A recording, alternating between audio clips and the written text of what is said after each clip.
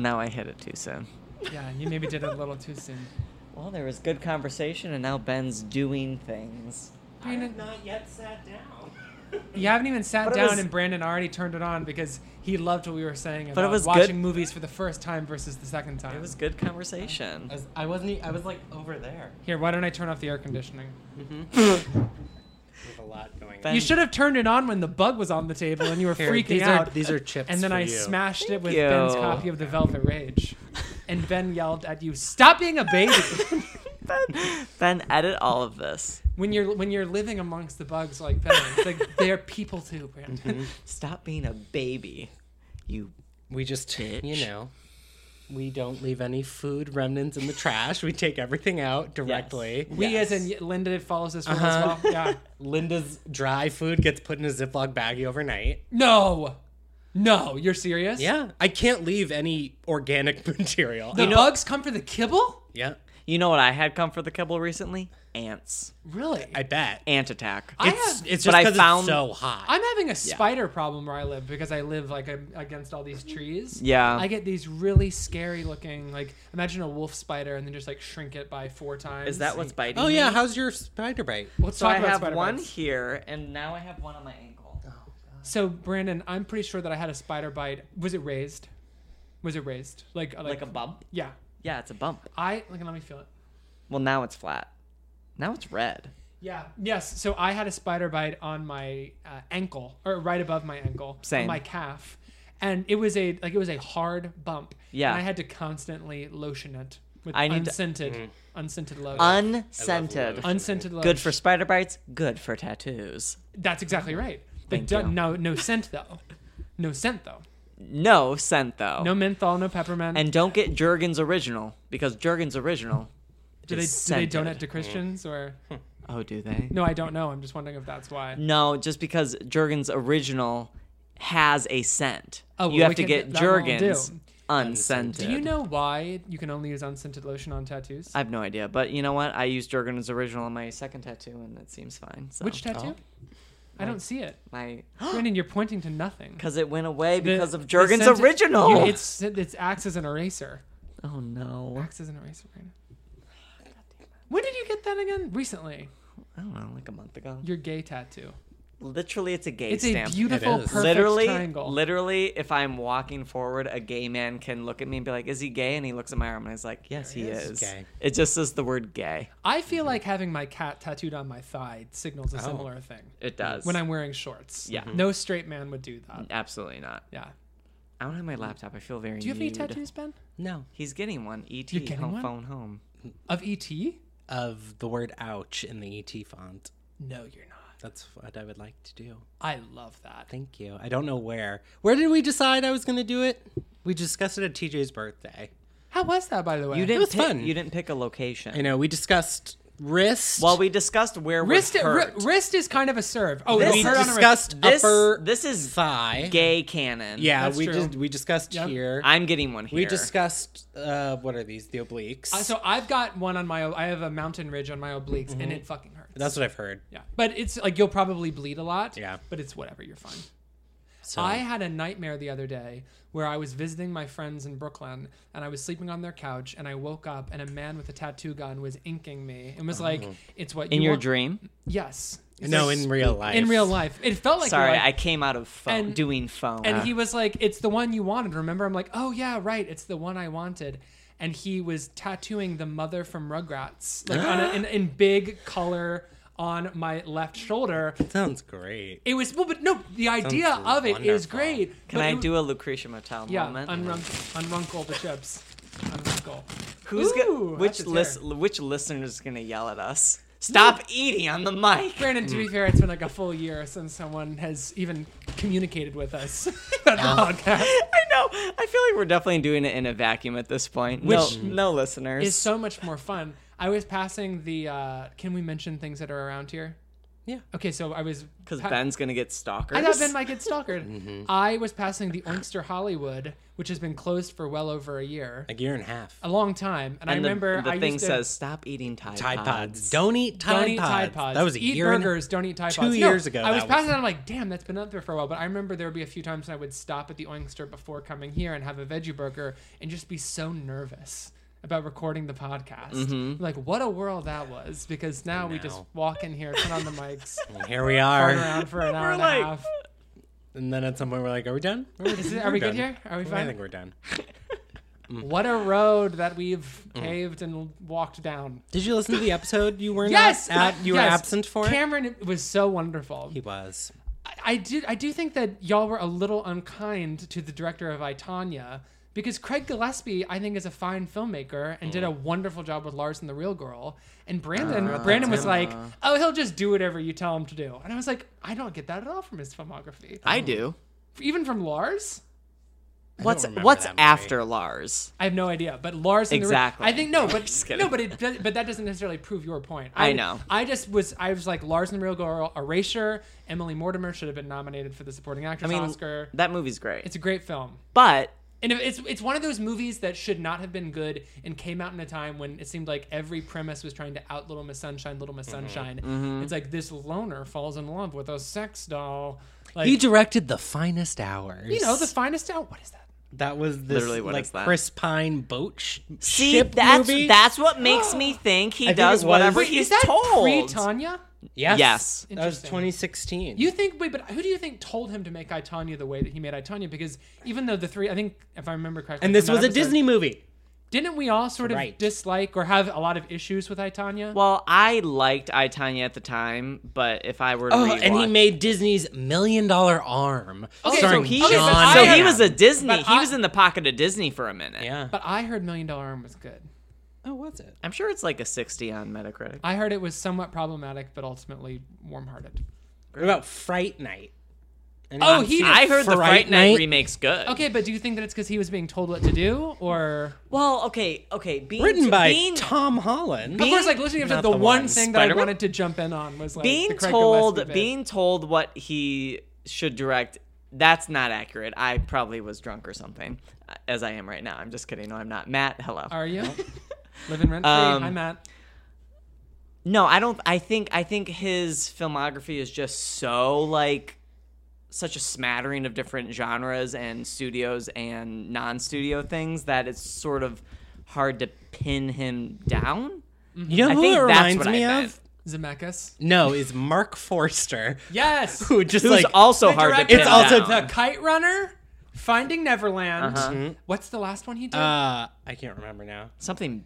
oh, not good. Quantum of Solace. Yes, That's right. The worst Bond movie. The worst. I'm But looking. it has that fantastic opera. Christopher Robin, Christopher. What?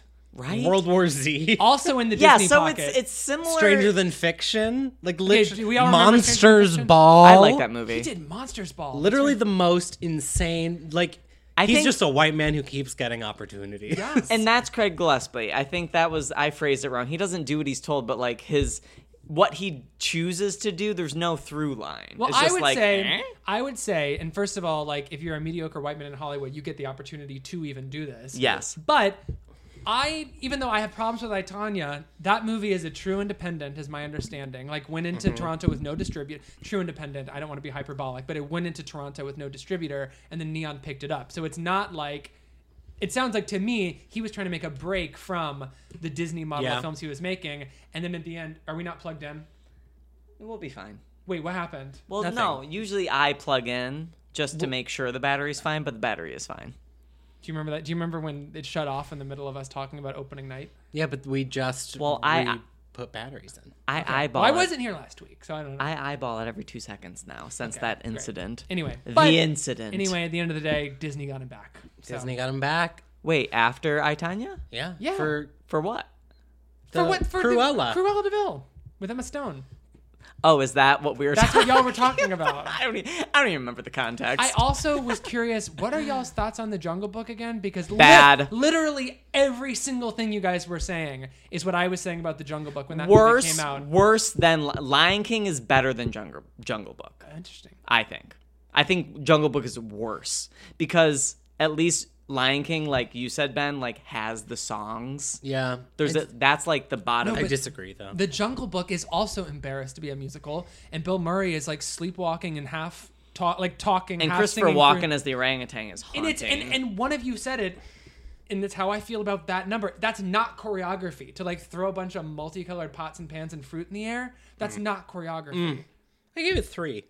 Damn, Jesus. Ann Thompson over here. I gave it 2. It Love is Ann not Thompson, as bad but as the Lion famously- King. My I think it favorite film, is. yeah. I think it's worse than Lion I King. was just seething with anger when I watched that. Me movie. too. I wanted to kill myself. Idris Elba's really good. He is. Well, That's no, all- Idris is that's great. all I have to say about this Lupita movie. is also great. Yeah. And ScarJo as a tree snake is also really good. Literally don't remember any of them in the movie. All I remember is Bill Murray sleepwalking and Christopher Walken being horrifying. Great. Anyway, so And that's and the little actor playing Mowgli being awful. I was just unemployed and I was happy to get out of the house. hell yeah. You know, I remember Most people seeing movies. I was living at home with my parents. just at that happy to moment. go. I remember was just I happy to left go. work at like 4:00 on a Friday and went to the Vista to see The Jungle Book. Or maybe earlier. I may have seen like a 3:30 or something, but I snuck out of work and I was like, I should have stayed in the office. I like rented it on Amazon for $3.99. I think I was just pissed about my $4. Yeah, I can't imagine watching it at home. I watched it at home. Miserable. I think I turned it off. Yeah.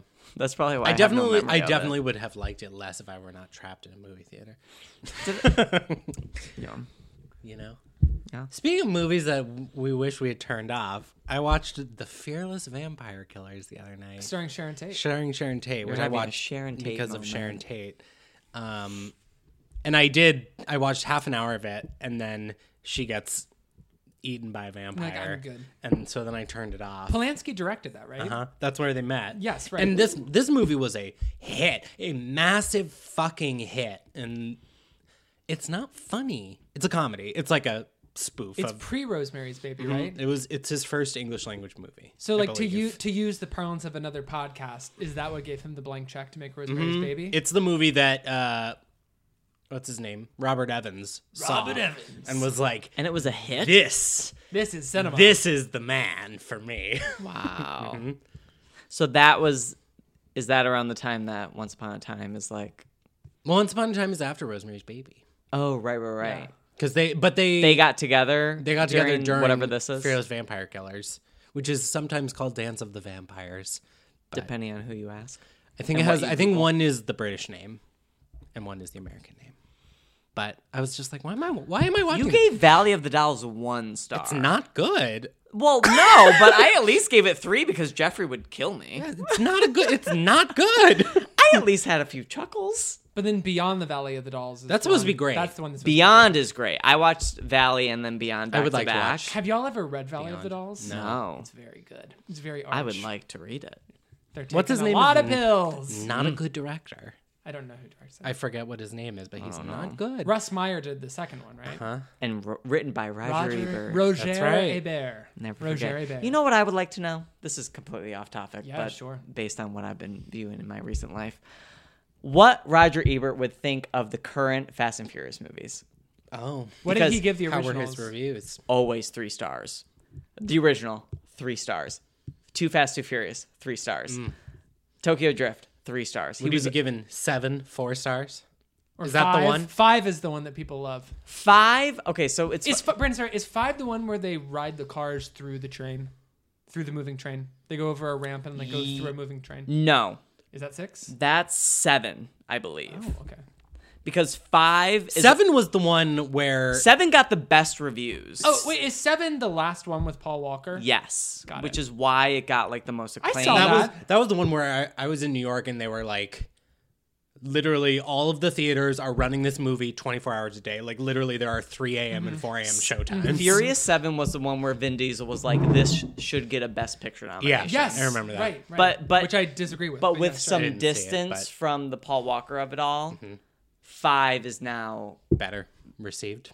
better received. 5 is largely said as the best one. have I and ever- Roger Ebert probably wouldn't give any 4, but he would give 6, 7, and he would give 5, 6, 7 like probably 3.5 stars. I apologize in advance because this is going to be a trend throughout this episode, given what we're talking about. But have I told you guys about how a friend of mine who lives in Angelino Heights lives across from Dominic Toretto's house? The iconic 1327 Yes. house that got blown up in Furious So 7? she told me that she sees people all the time on the street or like in front of her house I'm all the sure. time taking pictures across the street. Fast and Furious is a sensation. People I- need photos. I have tagged Sensation. Instagrams from Dominic Toretto's house because Wow. the tag is right there. Wow. You know, at the end of Fast and Furious 6, my favorite of the motion pictures, Is that a controversial take? it is. Most people, I mean, if you don't say Fast 5 is the best, you get shot in the streets. So I plan to die. So what you were saying about Someone asks Brian O'Connor, like, how much do you want? Or no, they asked Who's Dominic. Brian O'Connor? He's Paul Walker. Oh. Someone asked Vin Diesel, Dominic Toretto, like, how much do you want? Like, from their giant take from... Yeah, I Thank saw you. that too. Do you I was wanna- I was do you wanna- pulling up all of your. Ben, do you wanna your say Fast what and you're pointing Furious? to? I we pulled up decided to stand. Brandon's letterbox because I was going to look at all of his Fast and Furious ratings, and his favorite films are Kill Bill Volume 1, Kill Bill Volume 2, Kill Bill Volume 1, Kill Bill Volume 2. How do you do that? You can do multiple films. So I could do 4 McCabe and Mrs. Millers. Absolutely. You should do it right now. Well, I kind of like my top 4 right now is probably the most indicative of my taste, and I want to. It's taken me a long time to get the perfect 4. Just do all McCabe, Mrs. Miller. Sorry, just to finish my point, they say, how much money do you want? And he's like, $13.27, which makes no sense. Like, $13.27, But what? he wants like revenge. $1,000? He wants revenge. No, he just wants to go back home. So that's the address they go back to. I think it's at the end of, Fast and Furious 6. Interesting. I Okay, hate that they all compelling. have the I don't know, my same point's muddy. name. Well, not Tokyo Drift. What? Yeah, Tokyo Drift has it, but like they're not clearly denoted like the Mission Impossible movies are. Well, Literally, there's one called The Fast and the Furious, and then the fourth called one is Fast called and- Fast and because Furious. it's, because it's a reboot. Oh. It's a sequel / reboot. Who is the beloved character who dies in Tokyo Drift?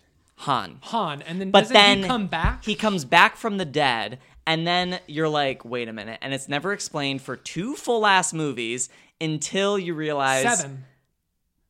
5 and 6 take place before Tokyo Drift. Right. Wow. And then in 7, Wow, they're powerful. In That is 7, aren't they powerful. avenging Han's death? They're avenging the death of who dies? Han. Michelle Rodriguez. No. No, because Letty's alive. Who the fuck are they avenging in? It's just a lot of their team members die, so they're avenging the death of like few Who other. plays the villain in 7? This is fascinating. It's Shaw. It's Jason Statham. It's Jason Statham. And he is completely uninteresting in 7. I actually don't think 7's that good, which is another controversial take. But in 8, Shaw comes to play. Shaw comes to play, Helen which is Mirren's there. which I had Who no is idea. Hobbs? Hobbs is the The Rock. Rock. And he's great. Wait, From He's Fast so fun. 5. The Rock Hold is on. in these movies? Yes. He's in He comes 5, 6, 5. 7, and 8. Is The Rock and Vin Diesel in these movies? Yes. The Rock and Vin Diesel are Both. in these. And Jason Statham. But Brandon. In Fast and Furious 6, literally, Vin Diesel jumps into the air and headbutts The Rock. It's it's the best thing I've ever seen. Brandon, is it in 5 when The Rock is wearing a long sleeve shirt, flexes, and the sleeves break off? No, he are you thinking about the scene where he's in the hospital because he just fell from 4 stories because Shaw punched him out a window or like blew him up or whatever. Sure. And he's laying in the hospital High bed stakes. he's laying in a hospital bed with Oh, his does he break daughter off his cast? for the whole movie, and then he sees on the news that there's a high-speed chase in Los Angeles. So he's like, Daddy's got to go to work. He stands Does he up. say that? And yes. And he flexes his arm and his cast explodes off. Wow. It's an iconic cinematic gesture. That's art. It's the best thing I've ever seen. So, That is art. were you a fan of the franchise before Hobbs and Shaw was coming out soon? Oh, Or absolutely not. You just wanted to stand. I decided. You pivoted. I pivoted. Brandon is pivoting I- left and right. I did- Sometimes you just decide I'm going to get into this. Yes, and I sometimes did. it doesn't go well, but I'm also has gone well this I time. also assigned myself to rate them for Hypable. So I'm doing Oh, I it. see, I I'm see. doing it for work, but also I have to say, wanted to. at Yeah. opening, you can cut this, Brandon, if you don't want this on the mic. But at opening night of Outfest, Brandon was like networking with some people, and then I like came up. I'm like, oh, sorry, I was just gonna steal you for a second. This is about time. You're like doing professional stuff, and you're like, no, please get me out of here. I'm pivoting. Oh yeah, you can keep that in. Like, the pressure was off opening night. Yeah. I was like, woo! You're Like, pivoting. every time someone wanted to come up and talk to Brandon, he's like, God, I'm pivoting. I'm pivoting. Anyway, so I'm pivoting to Fast and Furious stand-up. Great. Thank you. I think that's great. Even though I gave like half the movies 2 stars.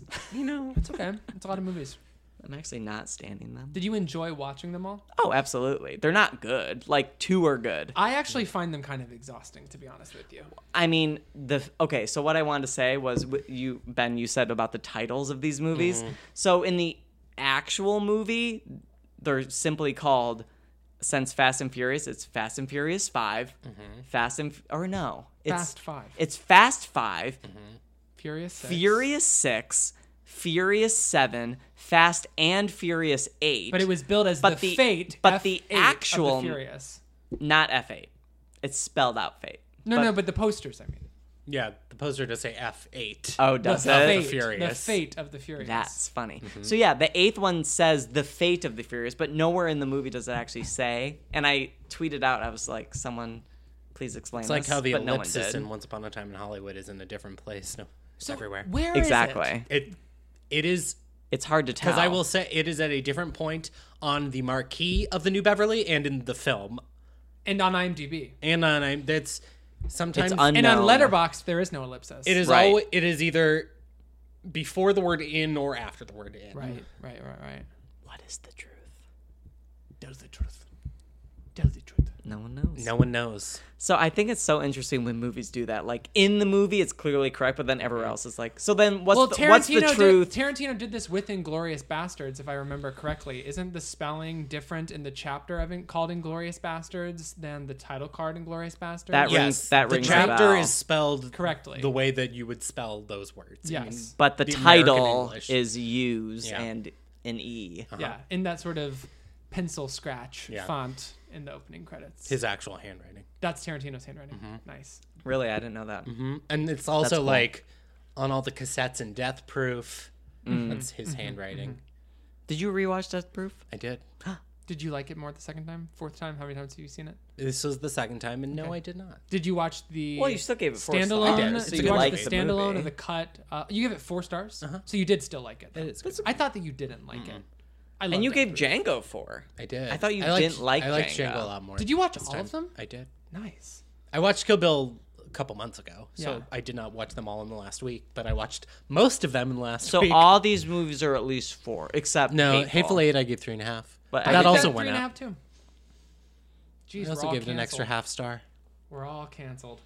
We're all stands. What can we say? Who's in charge? Daniel? No. I just got back and I'm tired. No, it is you. No, it's not. It's Ben then. I'll do it. Yeah, let Ben do it. Okay, shut up. Where are we? Who are we? What's Hi, happening? everyone. Damn, 23 minutes. This is we spent 25 minutes Talking about Fast and Furious. Fast and Furious. This is Movies IMO. Sorry, that was my fault. That's okay. We were into it. We're having a great time. Brandon, I We- think it's the most fun I've ever had on the show. We are here. We are your favorite film facts to talk about cinema, What's the name of the show? grammar, Movies IMO. Oh, I've said it like 6 times. I just can't hear. It's called The Discourse. Oh, got it. Imagine a podcast I would love a called podcast The called Discourse. The Discourse. And you I'm don't talk titling- about movies, you Or- just talk about the discourse. But you spell it the DISS course. Because you're kind Oh. of dissing the Ah, discourse. dissing Wow, The Discourse. that's rich. Tomorrow when I tweet the teaser, I'm going to say, The Discourse is coming for you. Next on the runway, Discourse. Oh. My name is Ben Empey. My name is Daniel Crook. I'm Dominic Toretto. Ooh. Nice. Thanks. Welcome to the show, Dom. Family. And Ah. we I don't have friends. I got family. I got family. For a birthday party I did after Fast 5 came out, back when you would do like a Facebook event for a birthday party Sure. and like write a long description or whatever. Sure. I- People still do that today. Oh, sorry, I'm just not on Facebook. I just thought people stopped doing that. I wrote the description as like it was a Fast Five themed birthday party. Have you seen the film? Yeah. Oh, you're It a was- stan. The party wasn't actually Fast Five themed, but that trailer was so iconic because there are all these moments where it's like, room, oh yeah. Like, in Okay, trailer. the most iconic line from that trailer is when Tyrese Gibson says, "This just went from Mission Impossible to Mission and freaking Sanity." Yes. So I wrote the Never description forget. of the I Facebook have invite. no idea. I what these wrote it. movies I are. wrote it all in this like high octane language. So it'd be like two sentences and yes. then a new paragraph break, and it would be like, "Oh yeah," or like "Vavoom," like whatever the lines were in the movie in the great. trailer. Vavoom. Vavoom. You know when rich. Michelle Rodriguez tearfully turns to Dominic Toretto and goes, "Vavoom." Did you know that she loses? She forgets her name. She loses her memory. No, is that the plot of 6? It's the plot of 4, 5, 6, and 7. She can't. She doesn't know who she is. It's like She don't know who I literally am dies. anymore. I don't know who I am. And it's so frustrating for Dom because the woman he loves is finally back, but she doesn't. One, she doesn't know that they were in love, and two, she doesn't know who she is or who he is, and so he's having to struggle with his feelings, knowing that she doesn't reciprocate them purely because she doesn't doesn't who she is. remember. So he kind of has to make her fall in love again. Yeah, and he's like, I can't make. He literally says, "I can't make you fall in love with me." Yeah. and she's like, "I remember everything." Yeah. she has a flashback, and everything comes back to her. Kind of like at the end of Can I tell you 50 the Shades Freed. Okay, 50 Shades of Grey and the Furious franchise? There's a think you wanna piece to talk be about written. that? Oh. I'm gonna write that think piece. Please, Right. please. Type that Okay, bitch up. the plot of Fate of the Furious. I'm sorry. Don't be. I've never heard of Charlize Theron participates in it. psychological. Her name is Cyber, right? Cyber. Cyber. She's the best hacker in the world. Cyber. In the world. Cyber. And she does psychological warfare on Dominic Toretto. She is like, "You have a son," and she holds his son hostage, kills his baby mama, and fucking like torments his baby. Charlize. Threatens to kill the baby. Perhaps Hollywood's most versatile actor currently working. No, I really think she. No, because I don't want Ben to have to edit. Moving on. We are here today to talk about the 9th film from Quentin Tarantino, Cancel. Once Upon a Time in Hollywood. Once upon a time, Once In upon Hollywood. a time in feet. Hollywood. Once Upon a Time in Nazi-occupied France. Damn right. That's Oh, the first, The that- first chapter. Which is maybe his best piece of writing. Except, That section. but I like 3 the best. Which one? 3 is the card game with That's great. Diane Kruger, who should have I been think nominated. that's 4. That's 4? Because I watched it yesterday. It's Help me. It's the prologue, and then it's the Inglourious and then we meet the Bastards. bastards, and then we meet Shoshana in Paris, That's 3. and then we get the card game, The card game is my favorite section. and of then the film. because there's 5.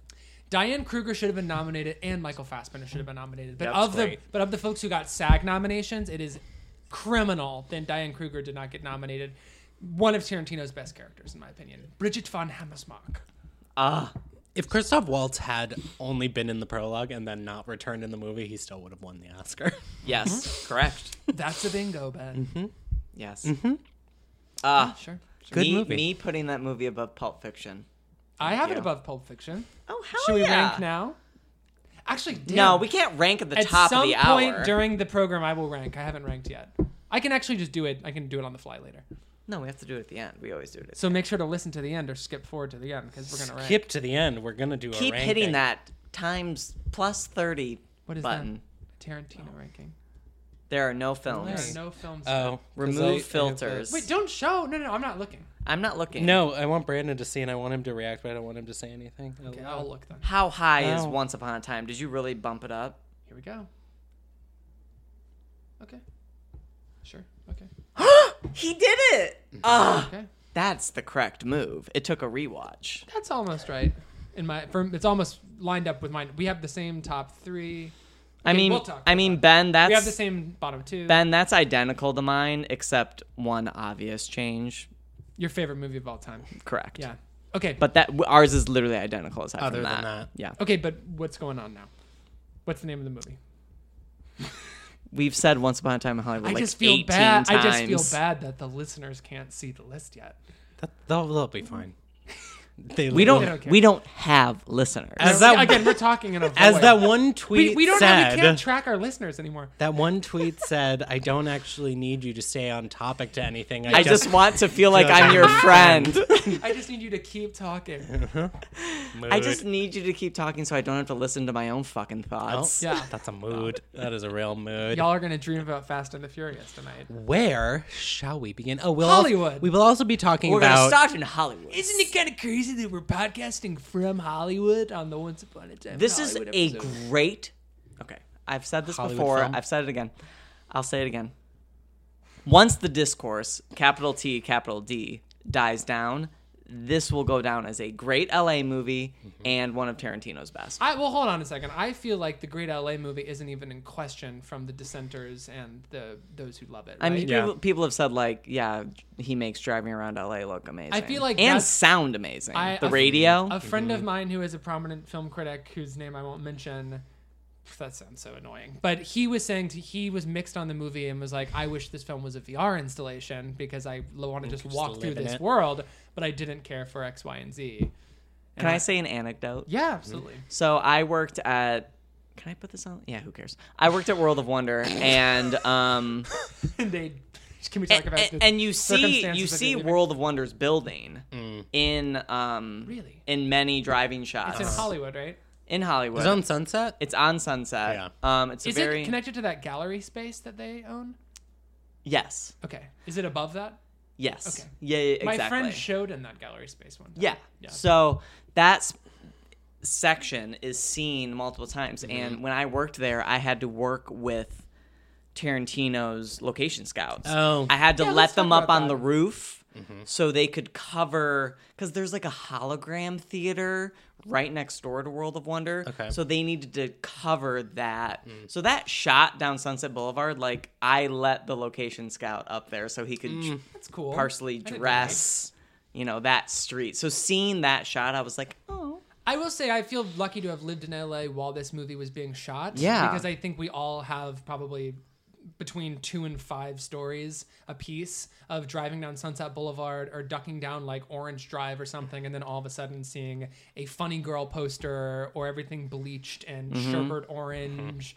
Like it was really cool to live in LA when this movie was being shot because you would be driving past like CD off of Hollywood, and then all of a sudden you have time traveled 50 years in They the shot at past. my place of employment when Really? they leave Columbia. Yeah. That's Paramount. I wondered if that was Right. Paramount. I thought it was too. Totally I is. have an anecdote too. So we were Outfest was having a fundraiser at Bordner's in Hollywood, our women's committee, and Leo and Quentin were shooting around. Did I tell you this right? Yes. I'm sure I was wondering whose story this was because you've told it before. to you. Yeah. I told it to everybody, I think, but I'll say it for the listeners. But it's the story of the person who in the story who I'll mention. But we were throwing a women's event, a women's fundraiser for the festival, and who walks through the door but Quentin Tarantino and Leo DiCaprio because they were looking to get a drink after a long day of shooting. They ended up crashing the party. They were welcomed in. Unbelievable. And Quentin Tarantino offered to donate like reams and reams of vintage lesbian, I'll say images on 16 millimeter from like the 60s. I love which it. I thought was mean, so cool. I mean that. I don't know like- if they ever made it into the collection, but Tarantino was like, I love Outfest, and I have all these crazy lesbian movies I want to give to you guys. That's so fucking cool. I agree. I mean, the guy is so cool. Yeah. I'm sorry. I was telling that story to, and I realized that she might listen to this, and if so, I'm sorry. This is nothing personal. But I was telling the story to someone the other day because I forgot it, and then obviously now that this is in the discourse, I'm like, oh, I'm going to tell people the story because it's a fun story. Yeah. But she was like, what is he doing with all that anyway? That's disgusting. And I'm like, I just don't understand the characterization of Tarantino in the popular culture right now. I frankly don't understand I it. don't get it either. I mean, if He's a collector. exactly. Like, well, and I was listening. if he didn't have it, it would be gone. He has said, and I was listening to Amy Nicholson's like the first 10 minutes of her. Oh yeah, I want to listen to that. Yeah, Tarantino was saying that his first job not his first job ever, but like he got a job working as an usher at a porn theater, and he remembers thinking like, "Oh, great! Like at the job I've always wanted to work in a theater, and it's a place where I don't even want to watch the movies." He's like, "Porn never really appealed to me," and so it's just like that we make the assumption of he has all of these films because he wants to jack off wearing wool socks in his basement.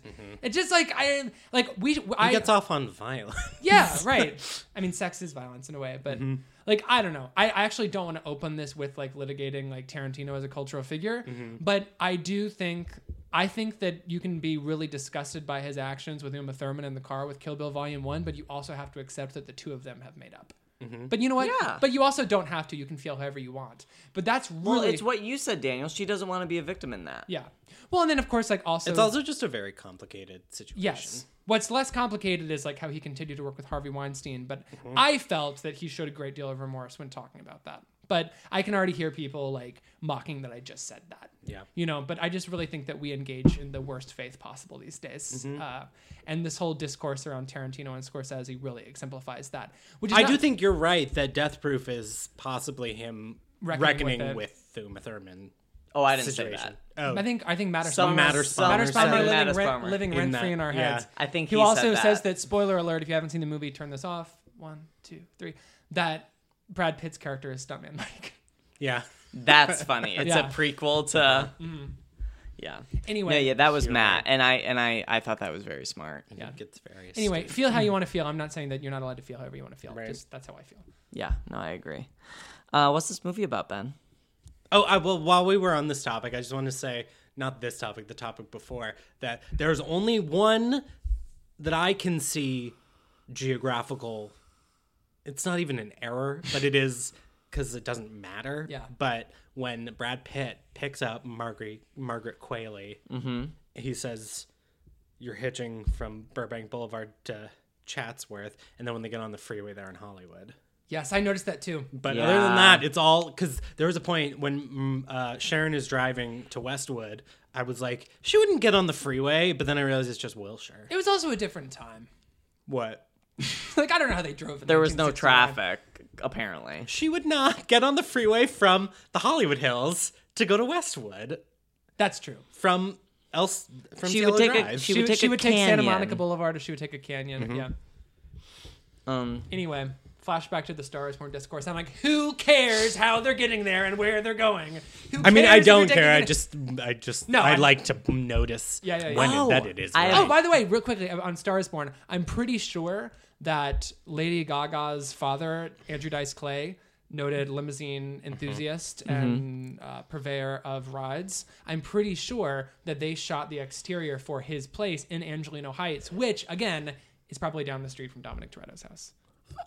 I think. Neighbors. Um, He's in the next Fast and Furious with his cars. holy shit. His fleet He's of like- limos. They are planning on 9 and 10. I don't He know what puts they're the doing. car into Vavoom Drive, and he's like, "Hey, look at me! I'm Frank. I'm Frank going down the freeway." Yeah. Hey, I'm vavooming. So I this have is a movie. Wait, I have a final anecdote. I'm 45 so minutes. sorry. So I was on the lot, PAing on Universal lot, and I remember cruising around in a golf cart and driving by a closed Tarantino set, and it was the set of the movie within a movie, Oh, sure. the Western set. When you see this movie at the New Beverly, If you live in Los Angeles, not to get too Regis. I'm about it. going Tuesday. you're gonna go Tuesday.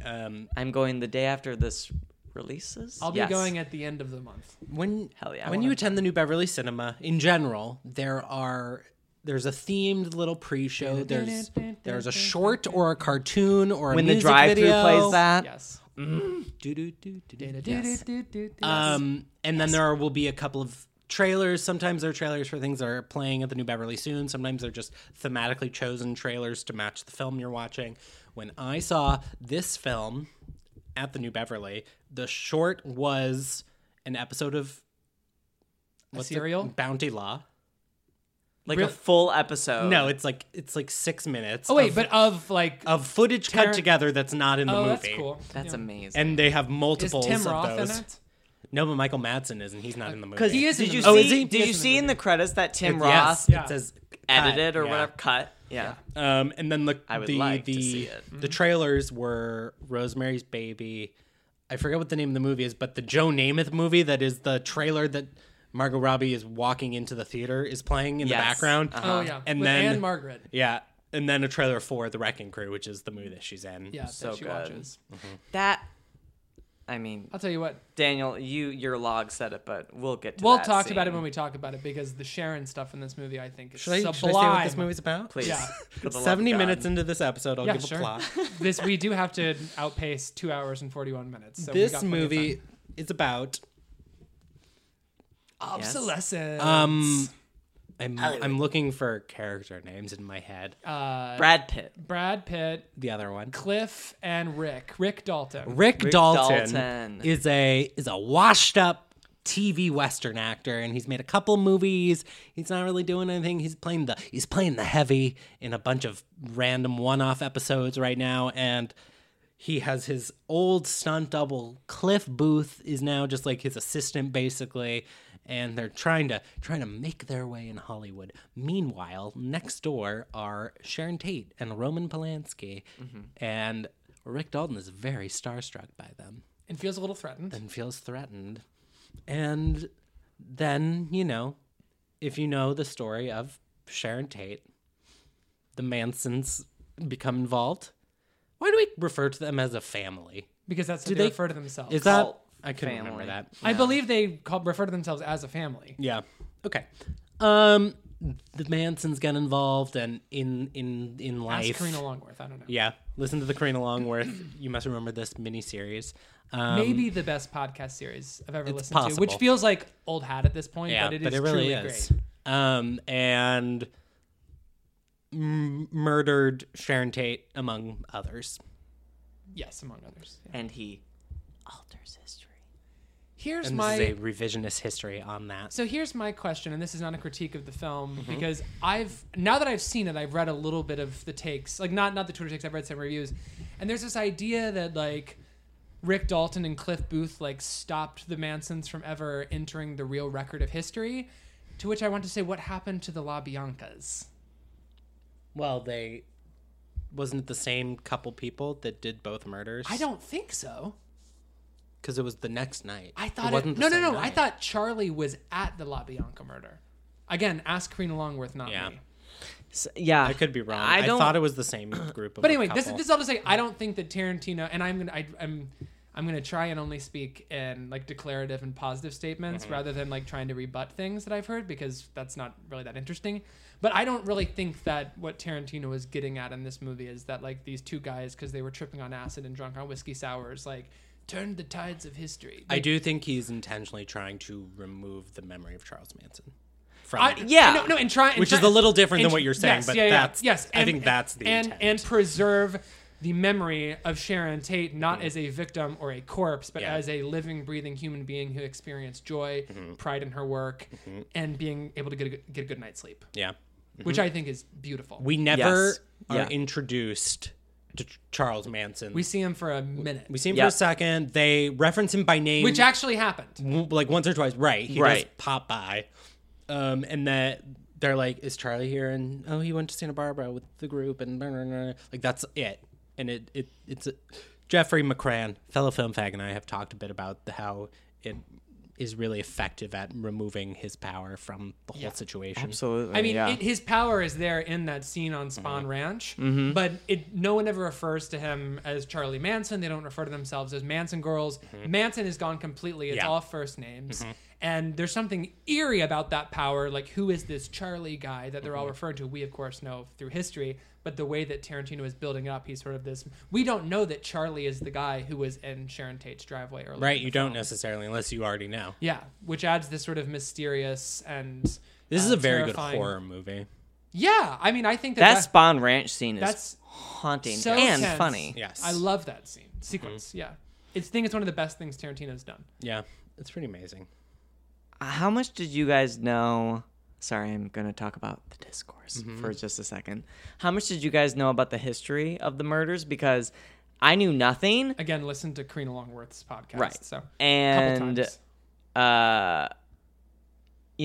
I could follow every frame, but like Yeah. there's chatter where it's like, wow, if you don't know about the murders, like, you're lost. That's And I'm no, but that's not the point. He Yeah. like what Ben was saying, that he's trying to remove Manson from like the national imagination by just making these a bunch of misled and psychotic young people who Right. are under the influence of a cult leader and psychedelic drugs living out in the desert. He wants us to understand it the way that Rick and Frank exactly. understand it. So Is his that's name why Frank? that Cliff. take doesn't make sense to me. Yeah. Anyway, that's all I want to say. I've seen that take, and I'm just like, I don't. I mean, it. I know, I would say I know a lot about the murders, but I don't know, like, I'm not like a junkie.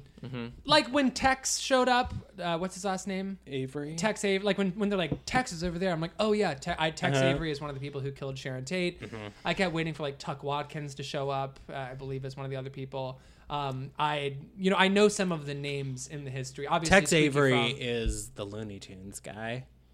No, that's what I It's thought. Tex Watkins Thank is you. the name. Thank you. Because I keep thinking Tex Avery as well. Yeah. And then when you said it, I'm like, oh, okay, so I guess it is that. But And when you yeah. said Watkins, I was like, wait, I'm and I wrong. think Tuck Watkins is an actor. Great. So Tex. We got Watkins. there. Tex Watkins. I wasn't expecting a pregnant Connie Stevens to show up on Spawn Ranch. That was fun. I loved that moment. That was fun. Loved that moment. There's a lot of good little Spawn Ranch things. Bruce Dakota. Dern. Bruce Dern Dakota's great. What I love about as Squeaky. Tarantino movies is that the cast is going to be 30-fold, but only 4 people are going to be in more than one scene. Right.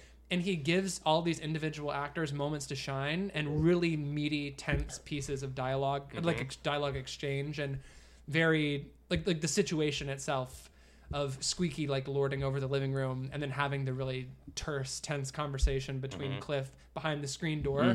It's intriguingly filmed. The dialogue is great. The characters' motivations are compelling. But Dakota's face is on the screen for 1/200th of Yeah. the film's runtime, and yet she leaves an impact in the same The way way she flips the lock when Yeah. when she's Yeah. finally Yeah, the going to sound let him is come great. in. It's Yeah.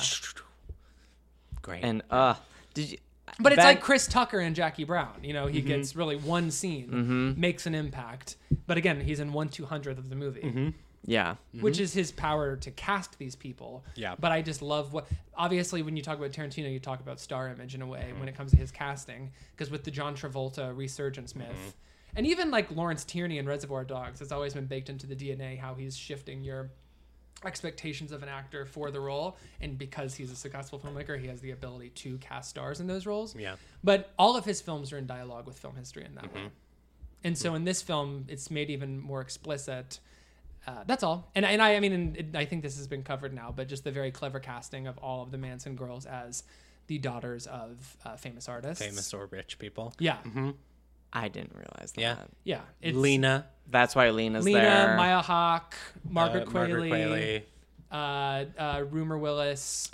Who Cat is Harley Quinn who Smith. is- who's the eldest Better Things daughter, a sibling or a descendant Her of? name is Mikey Madison. Oh, is she Michael Madsen's daughter? probably.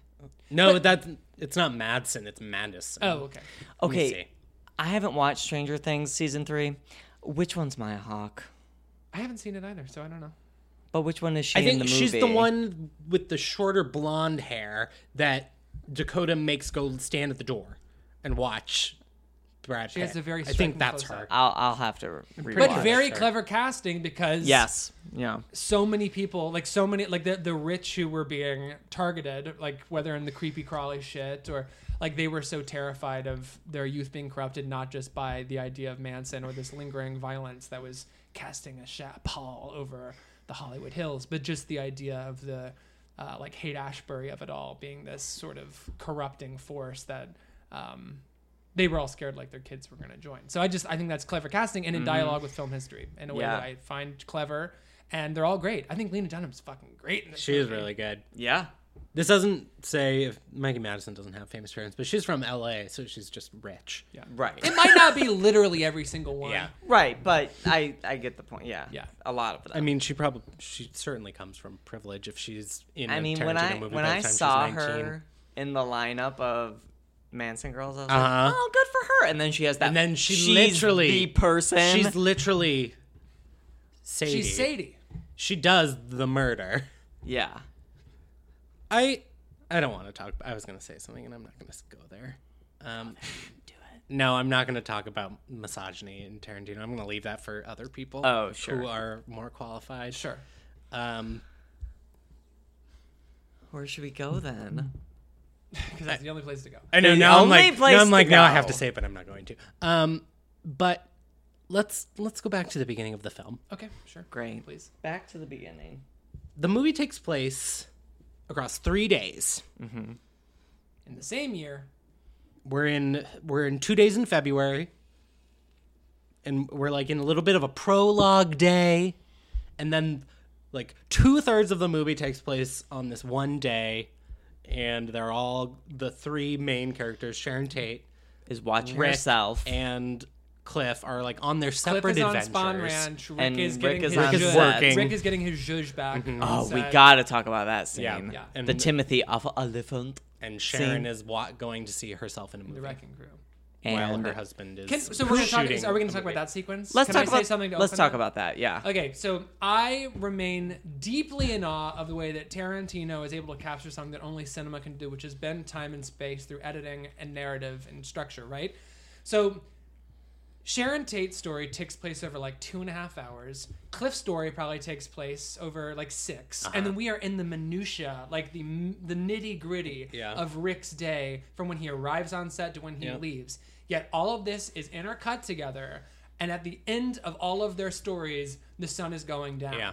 But while Rick is like berating himself in the trailer, doing his first scene in makeup, having the conversation with the director, like being told it's the best acting that the little girl has ever seen, that does not take place over the hour and 40 minutes of the Wrecking Crew. Or All of that is taking place like while Brad Pitt is still fixing the antenna. Yep.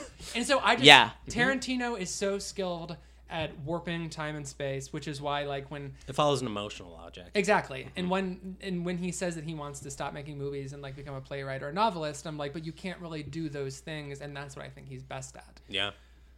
I've always thought he's a better filmmaker than, I mean, writing is filmmaking. Have you read his scripts? But yeah. I don't love reading his scripts because the scene description is so self-involved, Yes. and in love with itself, Yes. and so indulgent, and that's But okay. his but I'm it's not it's his anti-self-indulgence. scripts that always win, which is Yeah. funny. Yeah, well, But- they win for the dialogue. Sure. But I think they win more for the dialogue than the structure, which I think Sure. is almost more compelling than the very good dialogue. But so much of like what I think people think is good writing in his movies is just direction, and it's just because he's doing both. It's complicated and the line is blurry, but like so much of it is like, yes, this moment is in the script because it's happening, but it's because the camera's there that this is a moment in the movie. And because the camera is where it is, because in the hands of a lesser filmmaker, the camera wouldn't be right there. That's right. I think this is his most generous film, and I have Yes. a lot to say about that. But we've been talking on my points. So on that sequence, what do you guys want to say? I'll just jump off that and say what I said to Ben before you had seen the film, Daniel, is I'm going to try to articulate it better, but I'm not going to be able to. I think this is not true, but I think for me watching this, it's Tarantino bearing his soul. I think, he said this isn't, people say, this is your most personal film. And it's like, he'll say, He's also said- he said every film is his most personal film, so Yeah. that's No, but a moot I think point. that he has said on this film that he's put the most of But- himself in it. But it just think. it just feels like, and Ask I know, Karina Longworth. I don't know. yeah, right. And I would say it's in a way it's probably his most autobiographical because it's like literally he wasn't there, but they are like moments of his life that matter. Of his childhood, that are Right. in this movie. Well, and again in the Amy Nicholson thing, that porn theater that I mentioned earlier, he recreates that in the film at one point. And that's So Lady yes, Beverly. exactly. Which makes this sort of his Amarcord. Like this is late Tarantino in the same way that yes, Fellini was doing. and I said that autobiography. to Ben. I said this feels like late Tarantino Yeah. because it's him just showing himself. And Like it's restrained in a weird way. yeah, The dialogue is not nearly as self-satisfied, nope. but I still think it's compelling. And I've seen critiques that like, well, it's not Tarantino dialogue, and I'm like, well, It's is. that's the It's just that's the more problem refrained. in my opinion with Hateful Eight and Django Unchained is that he's trying too hard to be quotable. He's trying too hard to add every verbal curlicue at the end of every line. Right. And in this, he actually lets people talk like people. But How many still- times have you seen Django?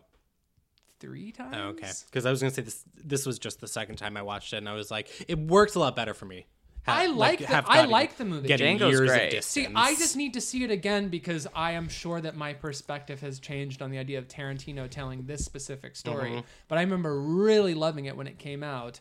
But I do think it's kind of absurd that it won the Oscar for Best Screenplay. Isn't this the first I'm movie? sure, I don't know how I'd feel about it now. So Is I'm this the excited to check it first out. movie since him taking over the New Bev? No. No, he had it at Hateful Hateful Eight. Eight. Oh, Hateful Eight took well, over the theater okay, in the same sure. way that Hollywood is now. Right. Yeah. But I don't know. I was saying this to Ben, but I still don't know how to phrase it exactly. But this just feels like the film version of the passion and love he throws into the New Beverly programming. Yeah, for sure. programming and just the whole aesthetic of old Hollywood. I don't know. For me, what really sticks out on that idea and stood out for me when I was watching the film is the second scene that Rick is shooting on the Western set where he forgets his line and then the camera has to reset. And you can tell there's a great amount of glee that the person behind that camera is taking in just that swoop around the table and the reset and the going again. Yeah. And that to me perfectly encapsulates Tarantino's love of filmmaking and his love of this older form, like this older form of storytelling. But also, you know, you could ask the question of whether that what would you call that, Ben? It's not a tracking shot, but it's just that camera. Yeah, it's a dolly shot. Thank you. Like that dolly spin, like around the table. Whether that would even be in the verbal or the visual vocabulary of that type of serial. Yeah. I don't know about that. Yeah, that's a good point. But even if it's not, then my point is even stronger because I'm saying like it's a fusion of those two loves together: the love of filmmaking and the love of this different type of form. yeah, it's like, I mean, those TV shows were probably not shot that way. He's shooting them like They weren't shot with that much Sergio verbal flair. Leone Yeah. would have shot these things. I really, and again, I'm trying not to frame it in this way, but I take umbrage at the idea that this is Tarantino's idea of Make America Great Again. I have not seen a take like Oh, It's I've not seen the idea that. that Tarantino is pining for this simpler time when we made movies in a different way and when we celebrated the art form in a different way, and how he's like celebrating. I think there's a difference between celebrating the hard work of what is in effect a bad form of storytelling in these serialized westerns and saying that this was the height of American storytelling in Hollywood, which I just do not think is what he's saying at all. And I like, you know, people point out how blindingly white the film is and how it seems to erase like people of color, especially Latinos and black people in LA at the time. But I view it similarly to how I view a lot of Sofia Coppola movies, which is that like the whiteness itself is a commentary. Like he's talking like there's a lot in this film about how insular that world of Hollywood And I would is. say look at literally his entire filmography. No, I would too. And just to be like, that's clearly a choice here. No, You know? it's Yes. the idea that it's not a choice. Yes. Yeah. And it is okay if Tarantino is not your bag. If you don't like his style as a filmmaker, you don't like who he is as a person, you have that prerogative, and that's great. That like I'm not trying to be one of those people who's like you have to like this, and if you don't like it, you're wrong, and you don't appreciate blah blah blah. Not what I'm saying at all. But the idea that like he just forgot to include like people who are non-white in the film, when you consider the sort of the Hollywood club he's building, the point that Rick makes in the beginning, like I live next to the director of Rosemary's Baby and Sharon Tate, and like that is my power. It's the idea of keeping your power resides in being inside the club.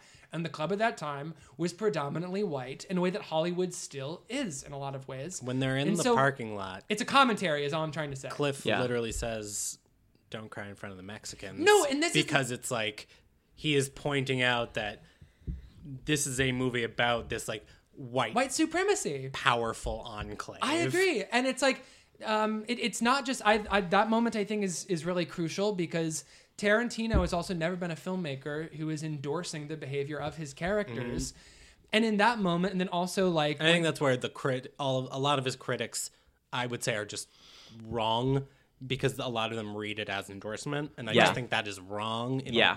all No, of I his think so, movies. I think it's Yep. building. I think it's building a texture, like a wrinkle of this world, which is that it is built upon white supremacy in the way that everything in America is, but especially business and enterprise, and that's what Hollywood is. And so when we glamorize this time, understand that this is also a big undercurrent of what's going on there. And also, like, you know, Leo's character says like a few derogatory things throughout the film, and he improvs that line about the Boston character, and then the director afterwards like that was brilliant. Like Tarantino is not saying like that zinger is an iconic moment Yeah. of on-screen name calling. he's showing how normalized that type of bigotry was in the business. And I'm not saying that that's what the movie is about. Yeah. But it's ingrained But it's in... possible that this movie is about 100 different things that all sort of circle around, like, I would say obsolescence and a couple other things. But, that's just how I feel about it. And again, I saw someone tweet the other day, not about this movie, but just in general, that like a crazy criticism is this movie's about too many different things. And I sort of agree with just like, why can't a movie be about 100 million things? I mean, look at Us. I think that's what they were talking about. That like it's crazy that people would say it's a problem to be about too many things. well, it's because we demand a streamlined type of storytelling now. Which is funny because I would say the standard bearer for that is the Marvel movies, even though those are all about interconnected stories and an expansive universe, but the goal is simple. We have to capture an Infinity Stone. Like, for me, they're completely convoluted because I don't understand how all the other strands get to that. But if your movie is not about chasing one thing, I think these days a lot of people think that you have failed to tell a coherent story because it is not about a simple through line of intent for your characters. Right. There's no objective in Once Upon a Time in Hollywood. I mean, it's largely plotless. Totally. Which is fine. It is. And I don't say plotless as a negative. No. I say plotless as honestly a feat. I mean, great. I mean, I am enthralled. I don't think he's ever done that in this way. No, because No. even Pulp Jackie Fiction. even Pulp Fiction or Jackie Brown. Any have of multiple MacGuffins. even like Death Proof, which is largely a hangout movie. Yeah. But like, that movie has very clear objectives. Sure, like I'm just thinking of Reservoir. I don't know, like, all of his movies, at least, like Django even is, while like, a hangout movie, And Kill Bill. The revenge movies are the most like there's a goal. Directive. But Reservoir Dogs is an interesting example because that movie was so striking at the time because it's about aftermath. It skipped the heist and went to what happens after they failed. through like flashbacks and But there's still a main tension to the film, which is, are they going to be caught? And who is the mole? Yeah.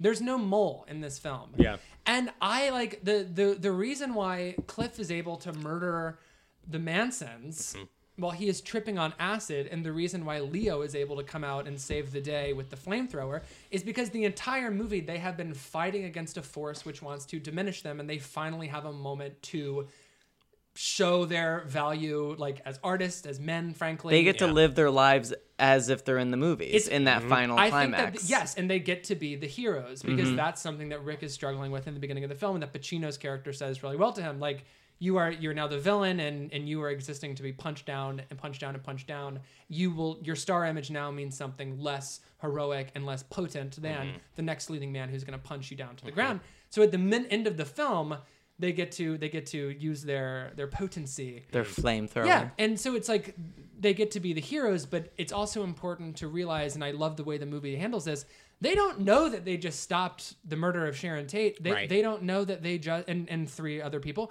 they don't know that they just, like I was saying earlier, I think it's complicated on this point, but they have changed the tides of history. There was an invasion in their home. They didn't, because they took them out so swiftly, they didn't even view them that much as a threat. Right. So this was just like a matter of home invasion. It was just a quirky night. Yeah. It was just a weird night. It was the end of a party. Just a weird night. We got some people showed up in my house and I killed them. Yeah. Crazy. And Just like a crazy night. the idea of this movie being plotless, like I've said 5 minutes ago, like it's plotless, which I do think it is, but you have to look at the Sharon Tate.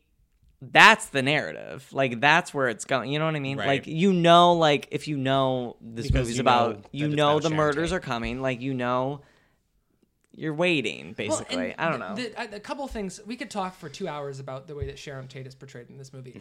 But you go into this movie knowing that Sharon Tate will die at the end of it. And so watching her go to the movie theater, go to parties, hang out with her friends, have dinner at El Coyote, it is all in this melancholic shimmer, for lack of a better word, that these are her final days, her And it's final moments. impossibly chic. Yes. Yeah. But the point is Tarantino knows you're going to watch it as sort of a testament to this martyr figure, to this victim. And when she doesn't die, you realize he really was just celebrating this woman's ascendancy, being sure of herself and having a good time. And by doing that, he completely reclaimed Sharon Tate's place in history. Daniel, did you predict? Which is why that's my favorite moment of the year in any movie, which we can talk more about later. Did you predict that he was going to do a revisionist history thing and let her live? I figured that was going to happen, but I never thought that they were going to instead break into Leonardo DiCaprio's house. I thought that like I thought They that would come in and save the day. yes, which I was like, Sure. I don't know about that. But here's like the other thing, like when it comes, and this is another conversation we can have for hours. But the violence against the Mansons in the house. Imagine that this movie ends the way that history happened, by watching these people murder Sharon Tate, Jay Sebring, and I'm sorry, but the other two people in the house, I can't remember their names. You as The an Folger heiress you and as her friend. you as Yeah. an audience would be shaking in your seat for somebody to come in and frankly kill all of those people and save our characters. And that's essentially what happens. But Yes. Tarantino is once again challenging an audience's relationship to bloodlust because it's very, I mean, parts of that scene are very disturbing. Oh, like yeah. when Brad is repeatedly smashing that one girl's head into the telephone, into the fireplace, in a way that is provocative, absolutely, and like even makes me go like, okay, calm down for a second. I don't like seeing the violence against women here, but I do think that he's trying to make you, one, question your relationship to bloodlust, Yes. and two, just when you consider how you as a viewer would have felt had history actually happened on screen, wouldn't you on some level be wanting that? Yes. And Yeah. I just think that's No, very that's- smart. Yep. And even though I absolutely understand why that is triggering to see like a strong man, Right. like Brad Pitt, beat up women. It is I brutal to understand watch. that. No, I was understand that. shaking. Yeah, I was it's visually a very shaking upsetting because scene. it's disturbing. Yeah. But you're absolutely right. Like, don't you want that justice? Sorry. And and it's not a matter of like being like that justice is correct. Like he's not advocating for like a vigilante style of justice, like Yeah. as the way that it should be wrought out, right?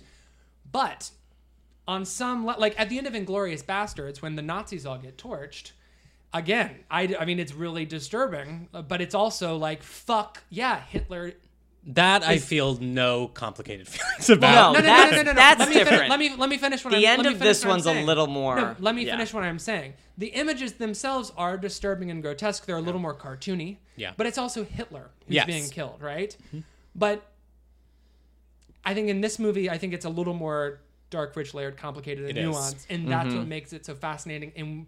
In a way, I almost respect him more for the ending of this film than I do in Glorious Yeah. Bastards because Yeah. it is so much more complicated, and there are so many issues built into Yeah, it. it's like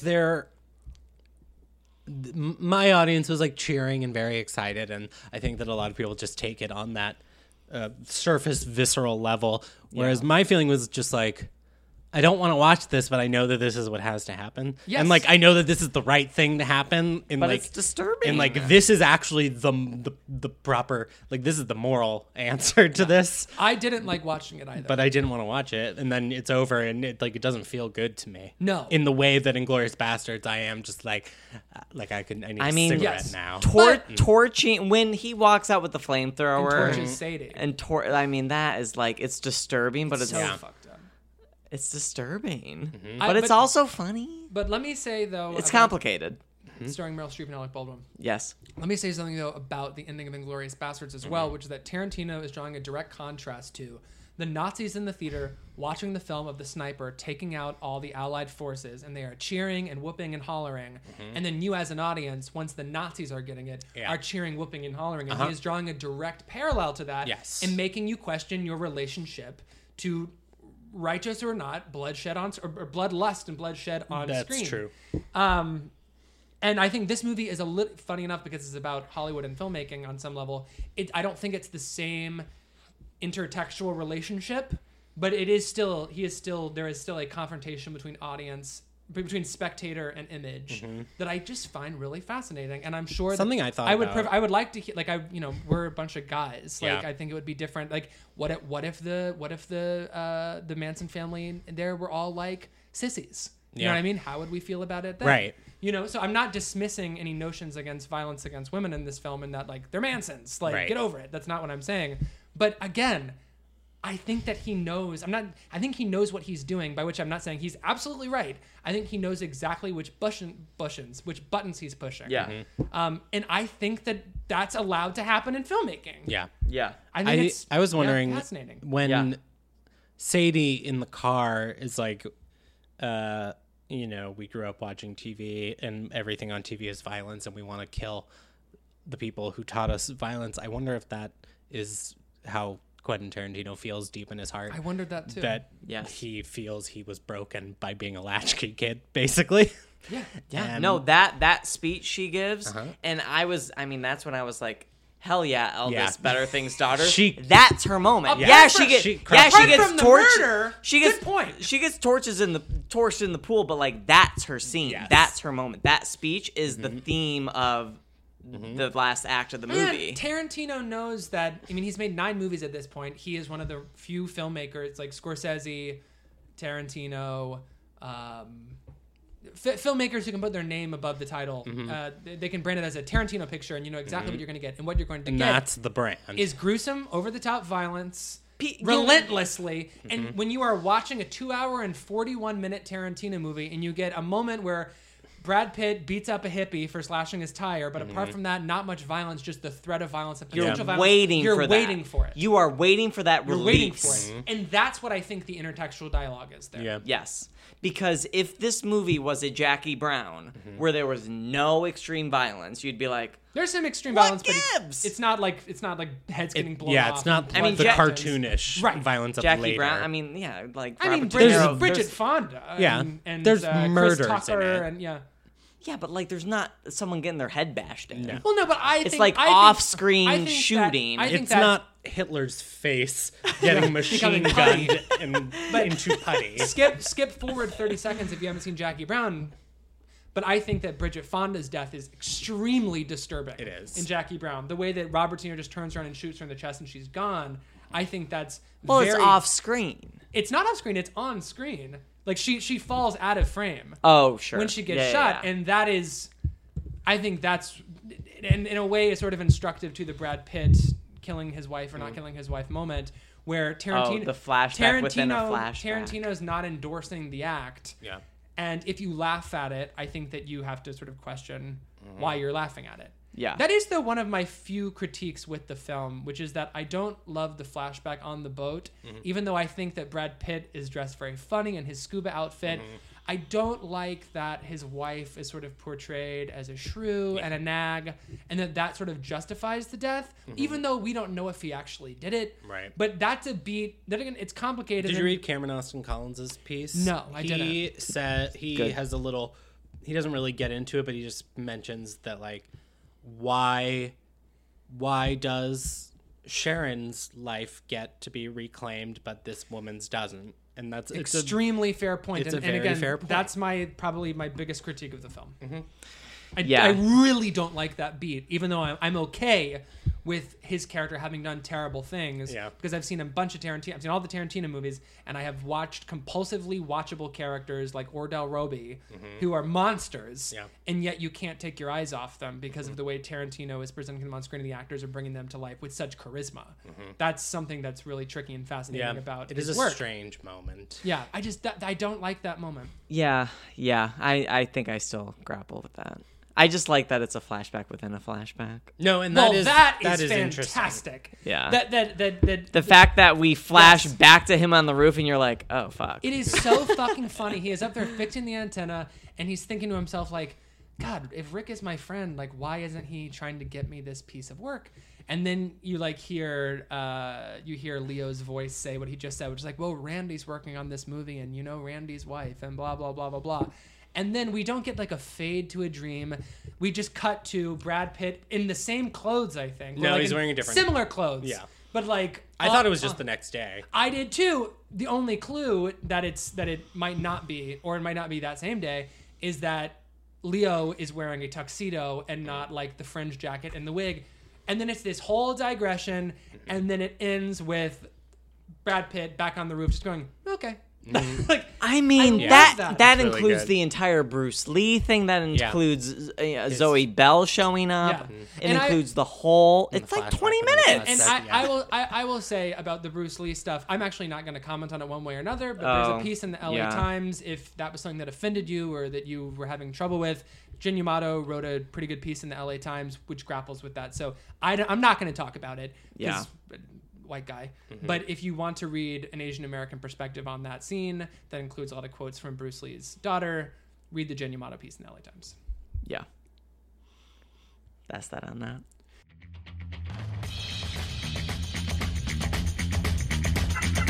know that it's 10 and you're staying in. And you're staying home and I'm all alone.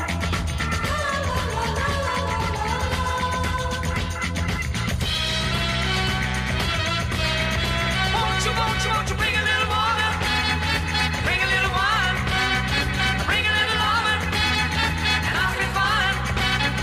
I know that you want to, and I know that you do.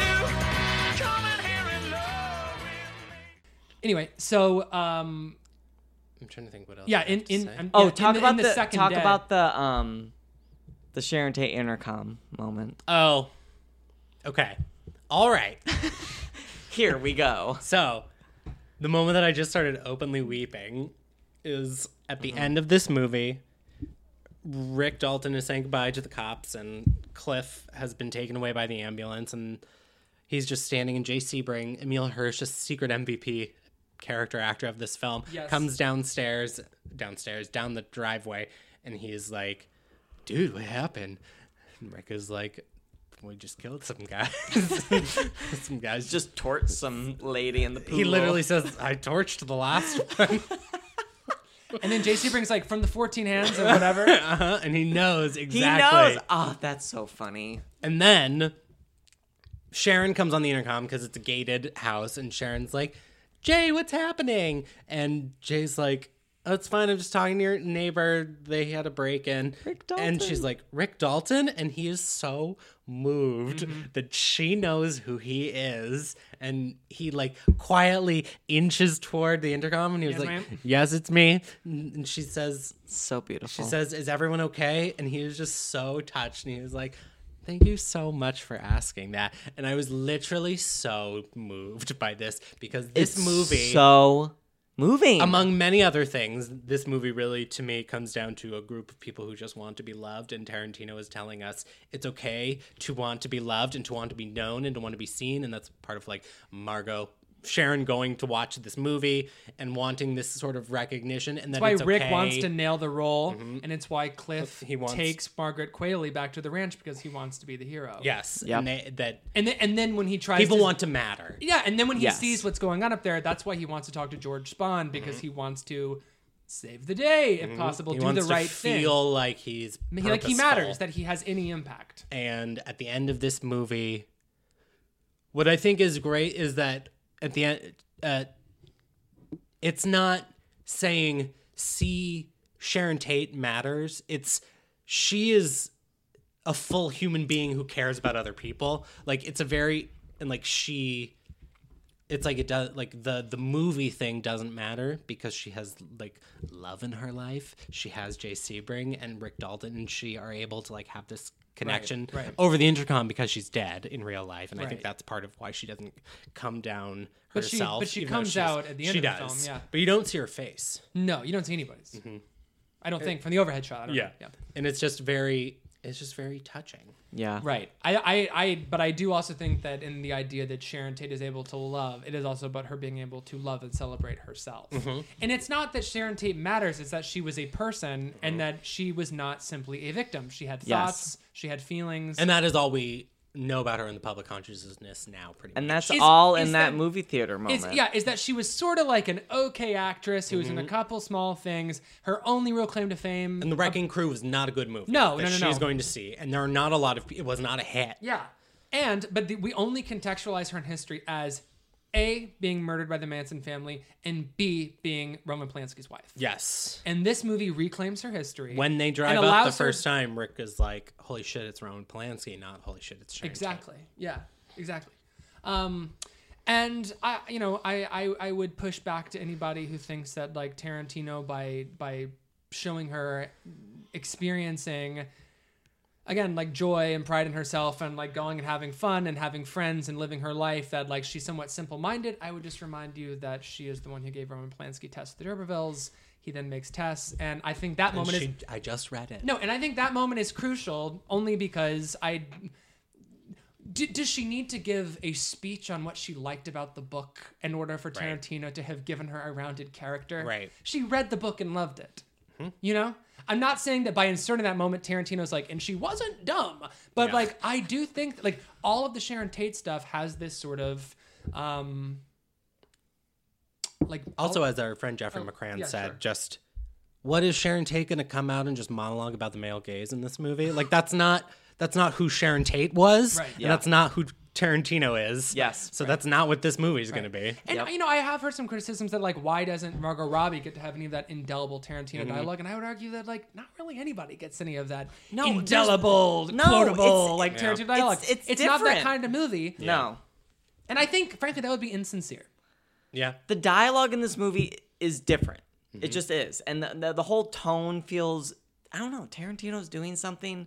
It's a movie. Different It is here. unlike Let's- any movie he's ever But made. let's talk. Yes. But let's talk for a minute about what Margot Robbie is doing here, I mean, because she is she's exquisite in this film. she doesn't have to speak. She is luminous. The way that- she is absolutely radiant. She will get a Best Supporting Right, Actress right. nomination. But it's more than that. Is that she's able to communicate an inner life. Mm-hmm. She's able to feel malaise, boredom, ecstasy, pride. Like, and this is all on Margot Robbie's face. Yes. It's not through verbal cues.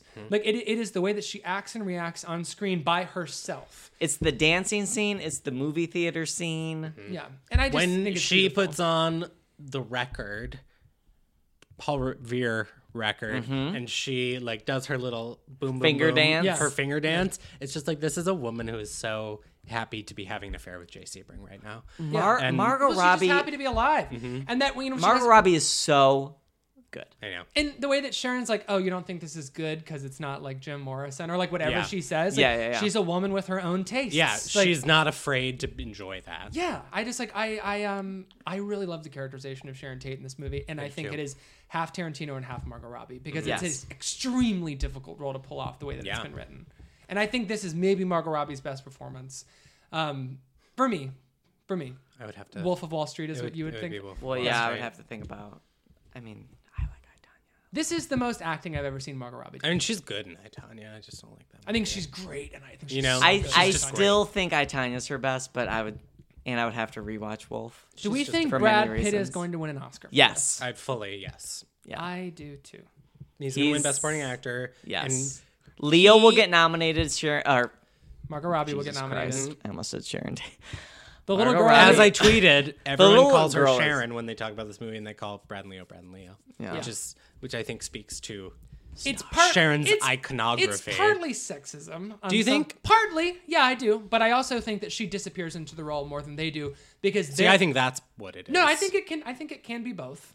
I But think it's because the name Sharon Tate. Brad and Leo have been soaked in the cultural bloodstream for so long Mm-hmm. that, like, when we see them, we see that movie star, and Margot is still a relatively fresh star. Mm-hmm. But I also think she, quote unquote, disappears into that role more than the other two. But I would also say that those two characters play much more into their own star personas. So how far can they disappear into it Right. when they're playing a version of not themselves, but quote unquote themselves, the way that we Yeah. understand them.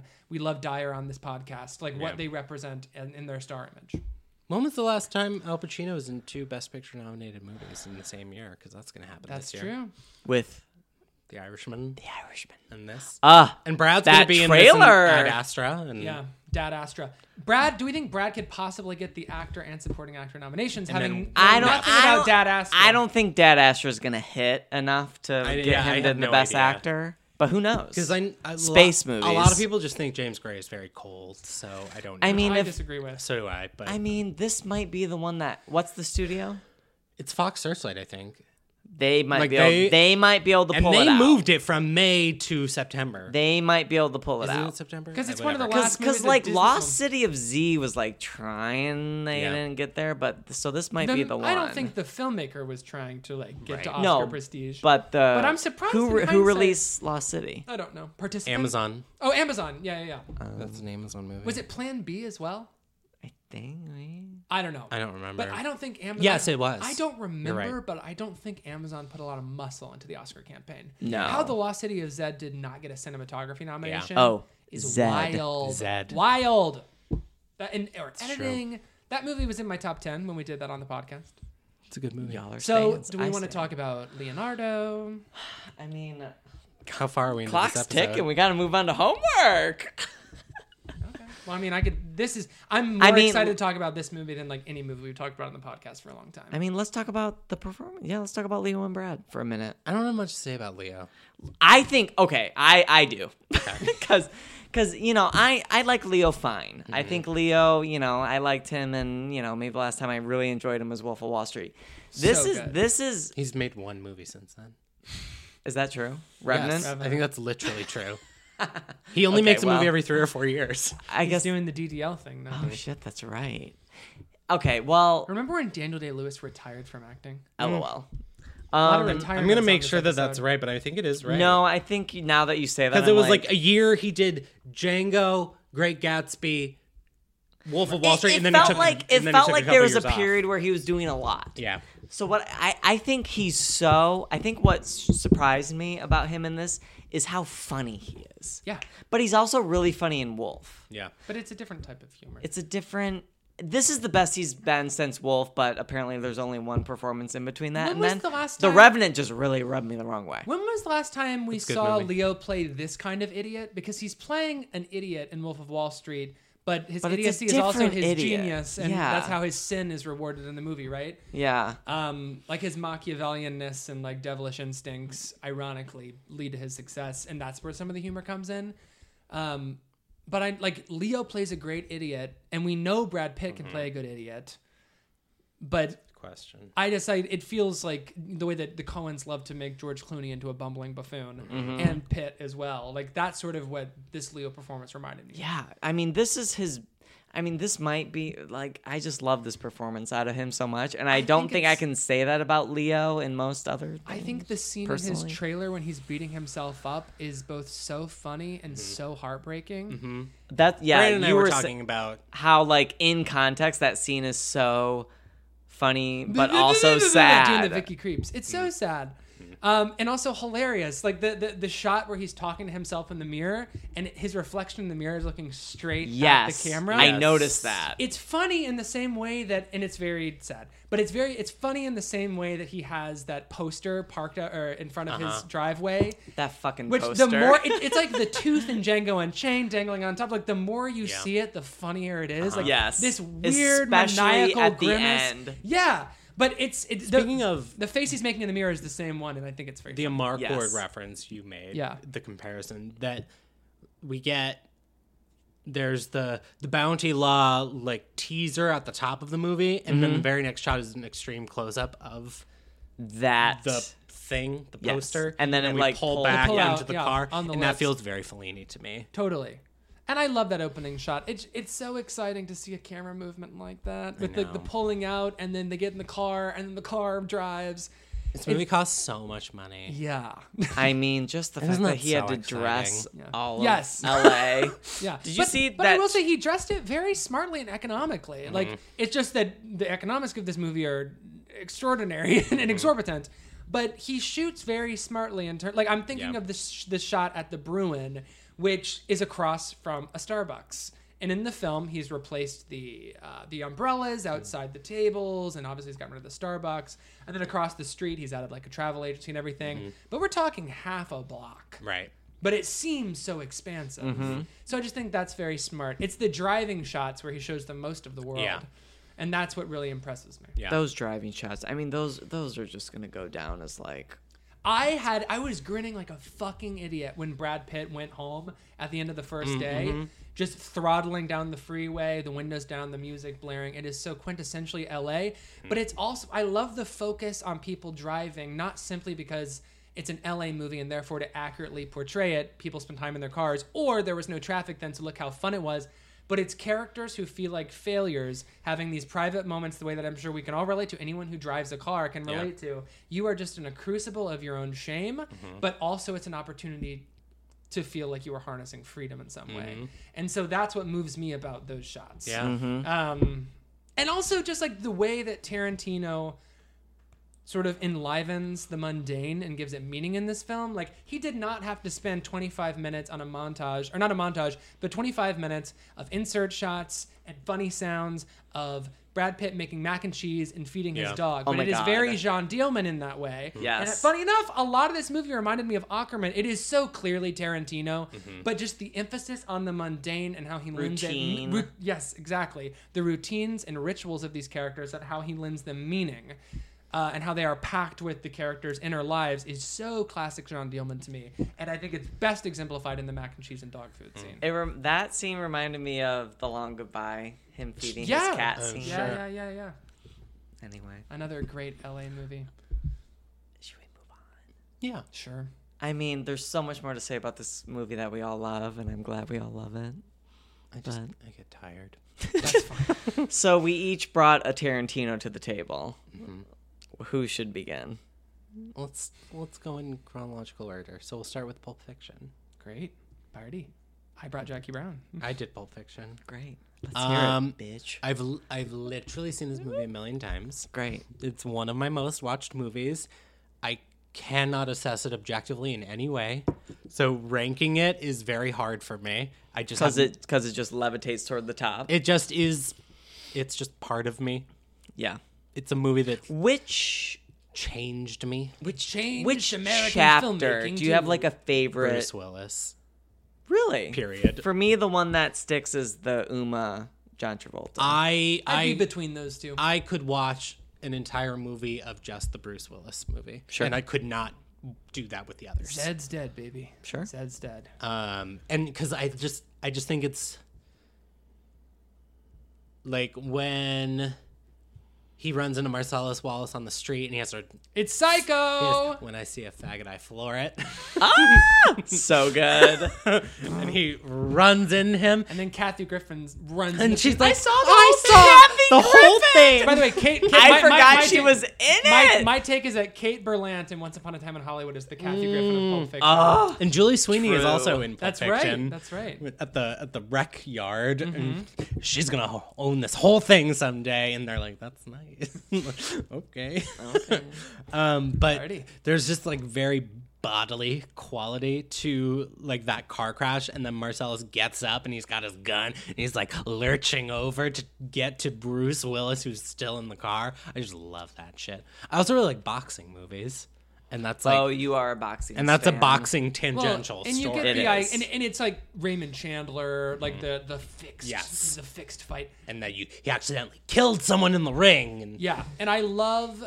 It's an iconic shot of behind Marcellus Wallace's head, and he's got like the Band-Aid on his neck or whatever. Yes. And the lighting on Ving Rhames Yeah. in the bar, it's so good. yeah, but no.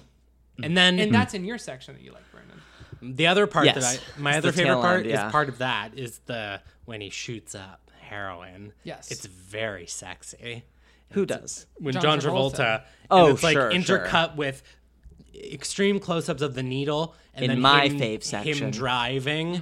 It's very sexy and Him glamorous. driving. Him driving is And this is like this is what I mean, like Yeah. in terms of characters in Tarantino movies doing terrible things, and yet they are compelling and charming to watch. Like he's driving under the influence of heroin, and LOL. it looks fucking cool on his way to work. Yeah, basically. and it's not a matter of depiction and endorsement. It's just the milieu of the characters, and Tarantino smartly chooses not to judge them Yeah. when presenting the story because he expects you as an audience to grapple with it. It's not his, and Scorsese does a similar thing. Yeah. And like Wolf of Wall Street, he's not. You know that the drug anecdote is a Scorsese ripoff. Do you know No. that? In a very little known film called American Prince, which is basically just a documentary Scorsese made about his friend Stephen Prince, who was a young New York faggot in the 70s who was just Is that what St. Vincent's Prince Johnny is about? Oh, I I don't don't know. know. And he was the life of the party. He was a raconteur. And in the documentary, he tells the story of, I was hanging out with this girl. We were doing drugs. She had an overdose. I had to take her to my dealer's house. He pulled out this huge needle of adrenaline and he shoves it right in her heart. Wow.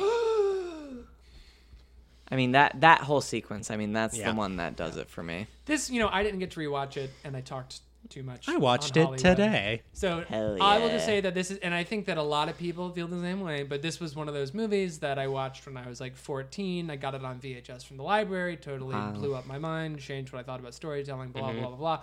But I remember watching it in my parents' room because my mom and dad had an exercise bike and it was next to a small television that was probably like this slightly larger than an iPad screen that had a VHS player built into it. Oh, love those. Yeah.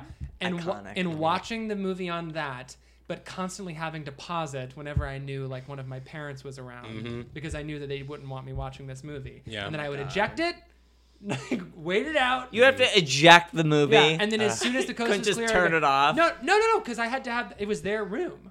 I couldn't leave the VHS in their TV. So then when I would get sure. another chance, I would pop it back in and keep watching. I love that. That's yeah. so funny because my Pulp Fiction first viewing was late.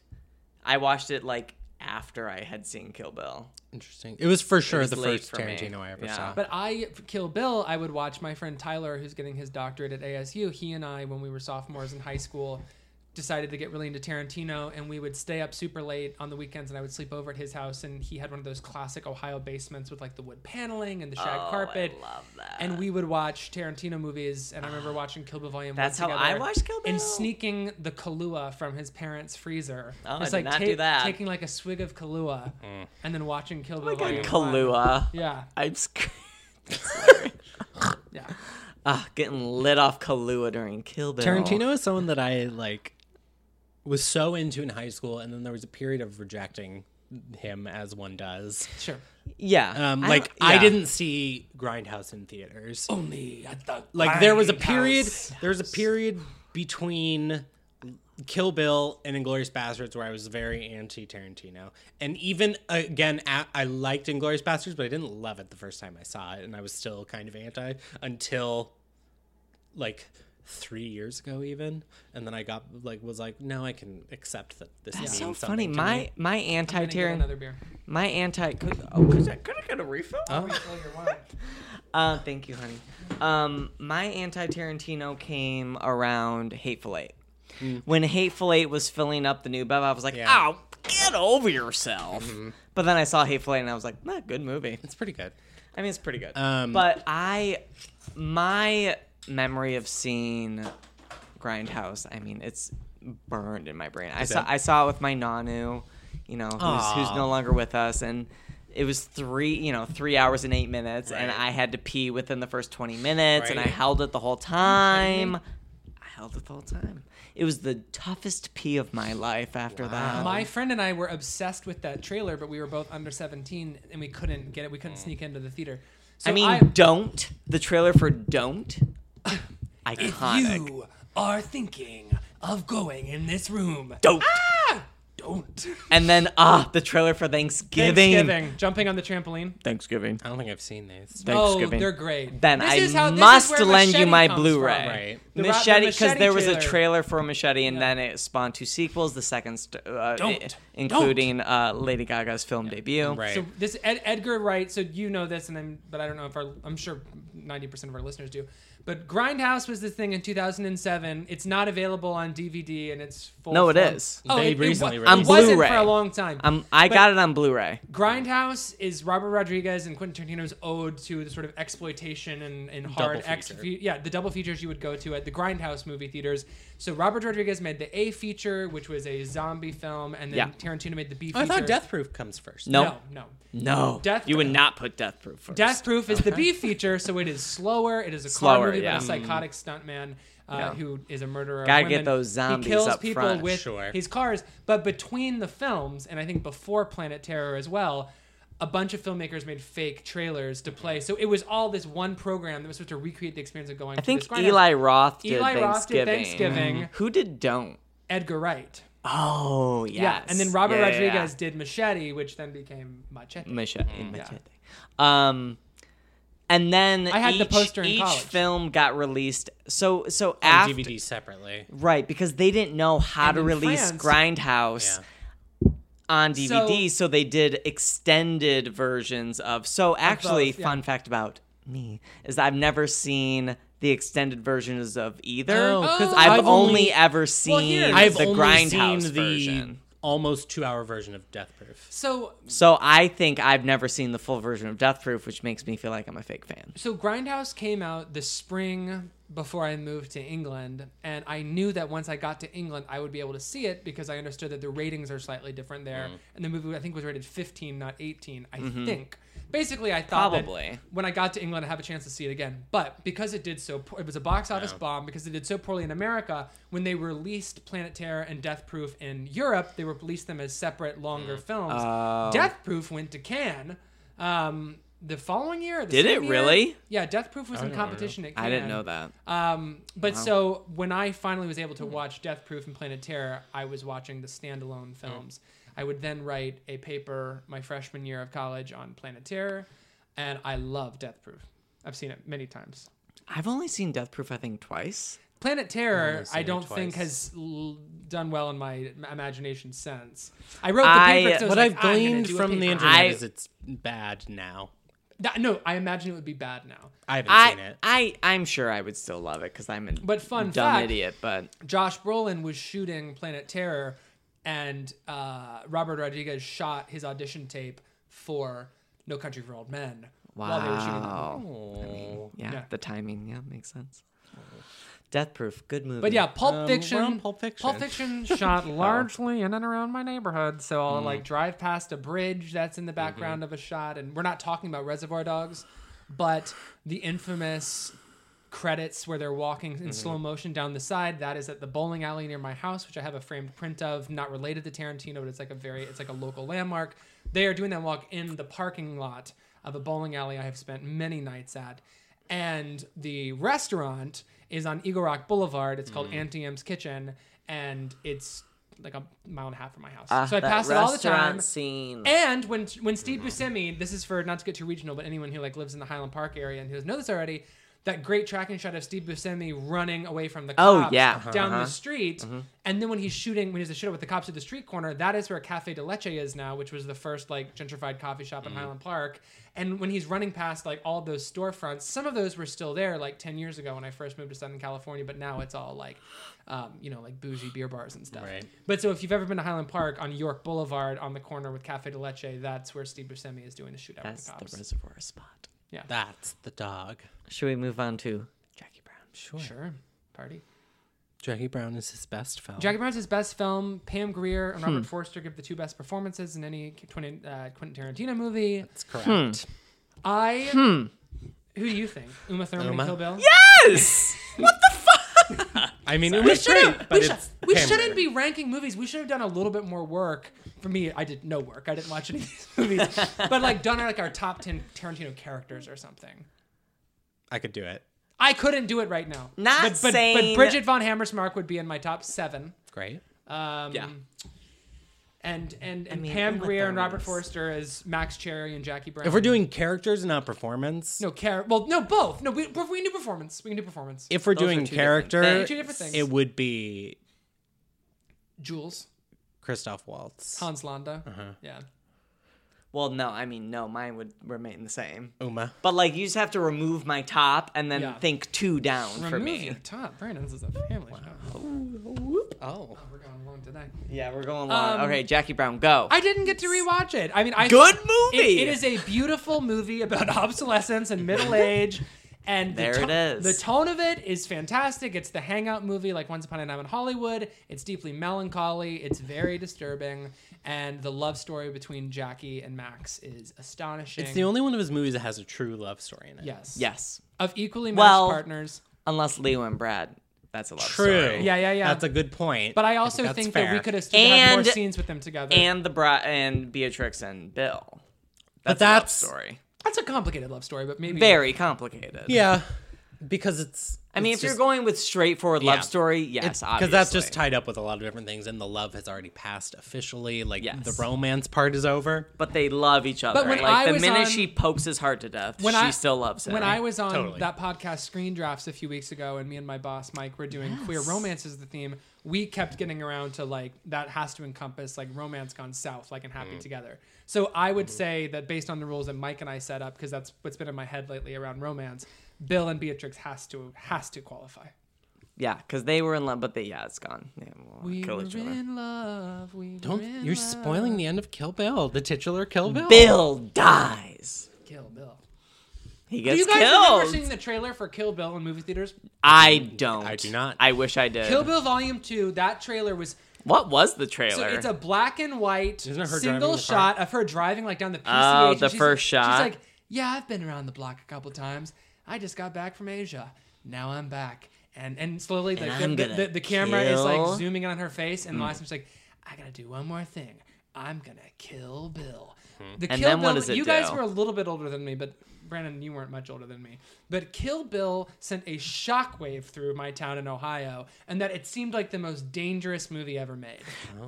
Yes, I mean we've seen this on Twitter very recently. Apparently, every gay was also having the same personal experience that I thought only I was How having. did they put this in theaters? But like everyone was watching it in their basements on DVD with their friends. that's literally what the story is. I just said. But yeah, everybody has that story. Yeah, which I loved. I loved that everyone. I like, watched it alone. I mean, great, good Hell for. yeah. I wish I I had. watched Jackie Brown Alone for the first time I mean, I watched Jackie Brown for the first time at the New Beverly Cinema. 2 years ago. I was almost 2 years It's ago. still hard for me to watch movies with other people. Like, it's always been like a very private thing for me. You do it with us. I do. And It's still very he hard. drags himself to the theater and hates being there. Well, here too. What is it, Ben? What movie were we at when I was the first one there? And he was like, "I gotta sit away from you." No, you were like, if you don't sit, like I got there first. I was like, all right, I'm here, like I'm saving you guys seats, and you basically said like it was probably the New Beverly, like if the seats are not in this area, no offense, but I am going to sit somewhere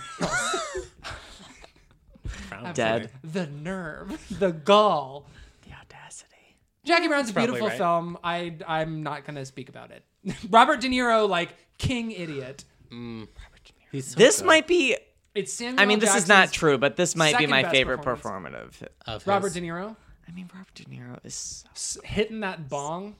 He's so Drinking good in this- this is my favorite performance. The way that I the- know it's not his best, but it's my favorite. I'm thinking about the scene between him, Ordell, and Bridget Fonda's character, whose name I can't remember right now. What's her name? You just watched it. Melanie. Melanie. Melanie. When they're all in or they're not in Malibu, they're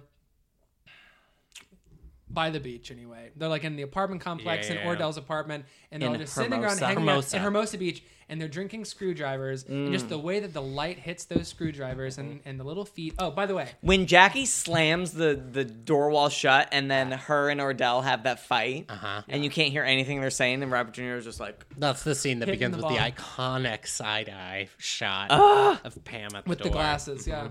so good. Anyway, sorry. No, I mean someone else talk. Kill Let's talk Bill. about Kill Bill. Okay, well, then I'll just say Let's just move Jackie forward. Brown is a fascinating characterization of a woman on the verge who is exhausted, beaten down by life, and has one last chance to break the beat. That's right. Oh yeah. And it is okay. Last thing about Jackie Brown. 110th Street. I Is was that listening- it? 110th? Across Yeah. 110th Street. Yeah, I was hell listening yeah. to it on my way here. The mall Oh. sequence is another wonderful example of Tarantino All taking timer. all the timelines, sticking them in a blender, Yeah. and making margaritas with it. Rosh It is so Hashanah, fun to mama. watch. It is so intoxicating, and it has my favorite. I made a GIF of this, which is like not applicable to anything, but it's when the woman at Nordstrom's or wherever Billingsley. Billingsley. Yeah. What? What is when, that? When Jackie is like, "I love it. Love the outfit. I'll take it," and then the woman goes, "Cash a card," and then Jackie goes, "Cash." Yes. Yes. I think about that every day. Cash. Cash. Definitely cash. Cash. Slide away to the dressing room. But So good in That's this an movie. incredible sequence. It's 40 minutes of the movie. It's know. amazing. So good. It's amazing. As much as I am so happy that Helen Hunt is an Academy Award winner, if I would sell my soul to the devil to give that Oscar to Pam Grier. 'cause Was Pam Yes. Grier nominated? No. no, she got the SAG nomination Yeah. and didn't get anything else. She didn't get the Globe nomination. I don't think so. Jackie Brown, by the way, iconic Christmas release. Jackie Brown. Oh my released on God. Christmas. What was the tagline? Like, this Christmas, she's coming for you. Jackie? No, seriously, the tagline's like something like, Merry Christmas, bitch. Get Or like- jacked, bitch. or like, Get no, some brown in your stocking. Jackie Brown, that is. it's like, The it's like, character posters are This iconic. Christmas, Santa's got a brand new bag. It was like exclusively Christmas themed tagline. The other tagline is "Be prepared." What is Buckle this? up, bitch. What is this? Scar and know. Lion and not the new Not Lion in the King. new Lion King. Not the new one. All right. What I will say about Kill Bill is, I was like, for a long time, I was like, oh, maybe, I don't know. Maybe it's not my favorite movie of all time. I don't know. I mean, I love it. I used to love it. Rewatching both of them, it's my favorite movie of all time. Like, I have doubled down. Yes. Like, it, It's a movie about the patriarchy. I can't even speak on it. It's just so it's just, The blend of It moves you. forms, the iconic action sequences. it's every the anime. every The anime single scene. Mm-hmm. The fact that it is one movie, but it also is so very much two different movies. Sorry, Tarantino, but Two like is more one is elegiac. one is samurai homage, Right. one is spaghetti western homage. I mean, they're just. Oh my god! I mean, the first one is just action. Daryl Hannah fight, I mean, in is- two, the Daryl Hannah fight, the most insane thing. and the build, the Yeah. Carradine at the end delivers an all-time monologue. That scene, the final chapter of Kill Bill, is 40 minutes. Yeah. From the minute she sees her daughter to the end credit is 40 minutes. I mean, Question, not to get off topic. Is Carradine in... Well, he's obviously dead.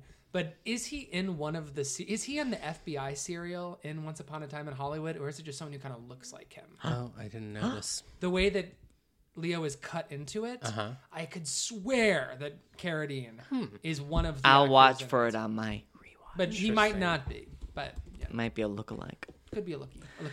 Let's see, what year was that? 69. Ooh. 16. Oh wow! I don't know. I have nothing to say about Kill Bill aside from it's my favorite movie of all time. That's another one that and changed me. that movie literally guess changed what Keith me. Carradine's very first credit ever was? I don't know. McCabe and Mrs. Miller as cowboy. Yeah. Wow. What a cowboy he was. He was in Bonanza. Not FBI though. Was that a real show? I don't know. Tarantino just did such a good job of recreating those. I know. Oh, and by the way, the little girl whose last name is Butters is extraordinary. She's so funny. that whole scene. Yeah. Anyway, Kill Bill. She's like- Great movie. Kill Bill's a Anyway, great movie. Pumpkin Puss. I don't like that, but because you're having a moment, I'll allow it. Yeah. She said something really good. I can't remember it, but I was like, I mean, she has so many good know. lines. I prefer actor because the word actress is absurd or whatever she says. So good. She's great. she was great. I watched Kill Bill a couple months ago, and I was just like, oh yeah, I still like have this movie memorized, huh? I mean, I think that's really what it is that I have the movie memorized. So, like, every scene, I'm like, ah, yes, this scene. Next scene, I'm like, ah, yes, this scene. Like, Yeah. I think I understand critiques around the idea of a strong female lead when that is interpreted to be an ass kicker. So I can understand why someone would be turned off by this movie being an example of feminism because of that. I don't agree because I think so much of the movie is about her dealing with the patriarchy and people who are trying to keep her down because she's a woman, like the man who rapes her when she is in a coma. Like the movie when the- she slams his head in the yeah, door. like, Yes. the movie is so full of examples of patriarchy and the way that society tries to keep women down. And I think that's what makes it a feminist film more than the ass kicking and the Bruce Lee suit. Yeah. I've read nothing about those reads of the movie, so I'd be curious. I am all about I refuse to Uma's read negative things about performance. Kill Bill. What? I'm all about her performance. Yeah, she's incredible. This is one of the greatest performances. Certainly Of one all of the most. time. As I said in my live journal, in I feel contemporaneously, like I'm speaking as a live journal right now. That's I great. said if the Academy knew anything, they would give the Oscar to Uma Thurman. Keep in mind, Uma Thurman did get Me. the Golden Globe nominations Did she? in drama. Good for her. Certainly for two. Certainly for two. What's funny? Here's the last point I'll make about Kill Bill. It was also the first Tarantino movie to be shot by Robert Richardson, which I think And is it important. shows. I think it's important to say. All We right, didn't really let me talk so say much about one the last look of Hollywood, but we'll have to save it for another episode because Richardson's doing A+ work. last thing I'll say before we rank. Oh God, I gotta get the movies. Okay. Kill Bill Volume 1 was reviewed less positively than Volume 2. Mm-hmm. Flash forward to now. Uh-huh. Volume 1 is more revered than Yeah. Volume. Most people do not like Volume 2. I think it's a great movie, but I do think it is not as good. So I can't even. I only view them as No, one. I know. It's like my Pulp Fiction thing. I I truly only can view If someone them. told me that If- there was a flaw with Pulp Fiction, I wouldn't be able to like I can't comprehend it. It's Yeah. like, it's like trying to Yeah. point out something to a cat, and they just They're just like, what? yeah. Like, if someone held a gun to my head and was like, which one's better? You don't have to choose them because they are one movie. I would say they're one movie. Put the bullet there, bitch. Kill me. Literally kill me. I've been waiting to die for so long. Like, where you been? I've been waiting to die for so long, starring Kristen Scott Thomas. Oh, I've loved you so long. Remember that movie? No. You saw that, didn't you? I think so. Yeah. I That thought sounds you were familiar. just doing only God Kristen Scott Forgives. Thomas, English person and francophone, doing a film all in French as a woman, I believe, Queen. released from prison. Emmy Award nominee. Who wants Hopefully to winner. rank first? I have my ranking pulled up. Okay, so Are we counting down? We're going bottom to top, Yeah. and we're not including 4 rooms. No. Okay, What's 4 rooms? some Stan. Do you know what 4 Rooms is? You gotta look up 4 Rooms. It was like an anthology movie. From when? It's The mid-90s. Yeah, and it's know Allison. It's about the Allison mid-90s. Anders, Quentin Tarantino. Let me look I it up. forget who they all are, else? but I'll look they it up. it's like 4 there are 4 hotel room stories. Robert Fake Rodriguez fan. and Alexander Rockwell. Oh, cute. I'm a fake fan. Okay. And we're ranking Kill Bill as one movie. Yes. We're ranking Sure, everyone. sure. We're going to do the official Tarantino 9 as they are so denoted. Okay, yeah, sure. Number 9, Hateful Eight. Okay. Number 8, Death Proof. Number 7, Django Unchained. Number 6, Once Upon a Time in Hollywood. I have the list of movies here, Brandon, so I can rank. later. Number 5, I thought you had Django that high. Kill Bill. Number 4, Reservoir Dogs. Number 3. Don't look, Brandon. What? Number 3. Emotionally don't think I can do what I showed you. Don't do it then. Number 3, Inglourious Bastards. Number 2, Pulp Fiction. Number 1, Jackie Brown. It's a good list. Change it now. I know. For the public what record. what I showed Brandon earlier was that I had put Inglourious Bastards at number 2 behind Jackie Brown, and I interesting. just because Couldn't Pulp do it. Fiction Your heart. takes. Interesting. I do think Inglourious Bastards is probably a better movie, but I don't think I can ever say that as far Can as I like go a next? ranking. Your soul. context. Yeah. Can I go next then? Yes, please. Okay. Number 9, The Hateful Eight. Number 8, Death Proof. Number 7, Django Unchained. Oh. What? Well, Django above Death Proof. That's what I did Sure. too. Oh, did you do that Yeah. too? Number 6, All right. Reservoir Dogs. Number 5, Once Upon a Time in Hollywood. Number 4, Kill Bill. Number 3, Pulp Fiction. Number 2, Inglourious Bastards. I'll do it. Number 1, Jackie Brown. So our lists are like the same, basically. All of our lists are like we're the basically same. the same. We yeah. all pretty much agree. It's almost like we're stans. Yeah, we all are pretty much on the same page One here. stand upon doesn't work. What was your What was your number Once one? Upon a Stand in His Hollywood. was Jackie Jackie. Brown. Right. By a country mile. And I think Inglourious Bastards, Pulp Fiction, Kill Bill are perfect. Where'd you put Reservoir? 6. You put it below Once Upon a Time in Hollywood. I sure did. I don't love Reservoir Dogs. A lot of people don't, I think, and I feel that's incorrect. I don't hate I do. it. I I'm do not love I'm not incorrect. saying that. I just think it's incorrect. It's incorrect that I don't like it enough when Yeah. I like it a lot. yeah. Okay, you can only say that I'm incorrect in putting Hollywood above it, but you don't really know how I feel about Reservoir Dogs. So All you right, can't say I'm incorrect. You're really going at this in a way that doesn't matter. I'm aware of that, and what you're saying doesn't matter either. I'm just going along with it. I'm ranking. Okay, number 9, Hateful Eight. I have Django at number 8, 5 stars for you, though. and then I have They're 5. all 5-star movies except The Hateful Eight for you. They're all 5-star films except Hateful Eight, which is 4. Django, I think Death Proof is better than Django. And then it's Once Upon a Time in Hollywood, which, I mean, I feel like it's too low. I don't know.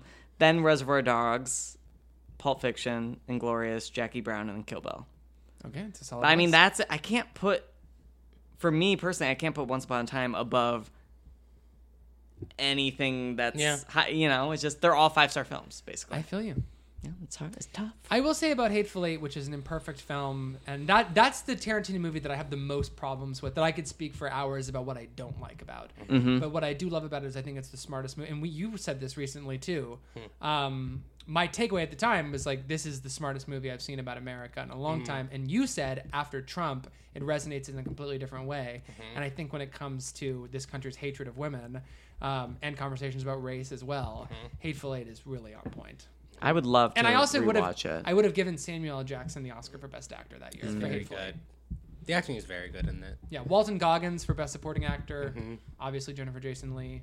And just like white people siding with white people against their own best interests. Exactly. Is very much what that movie's about. Exactly. Uh-huh. Yeah. My issue with the Hateful Eight, and I won't spoil it because that's one that I can see people not having seen. When the thing is revealed, I think all the air goes out of that movie What's revealed? I forget. for like a solid 30 minutes. If you haven't seen Hateful Eight, turn it off. 1, 2, 3, 4, 5. Okay, what happens? When like everybody dies and you find out that Channing Tatum has been below the haberdashery the entire movie. Oh.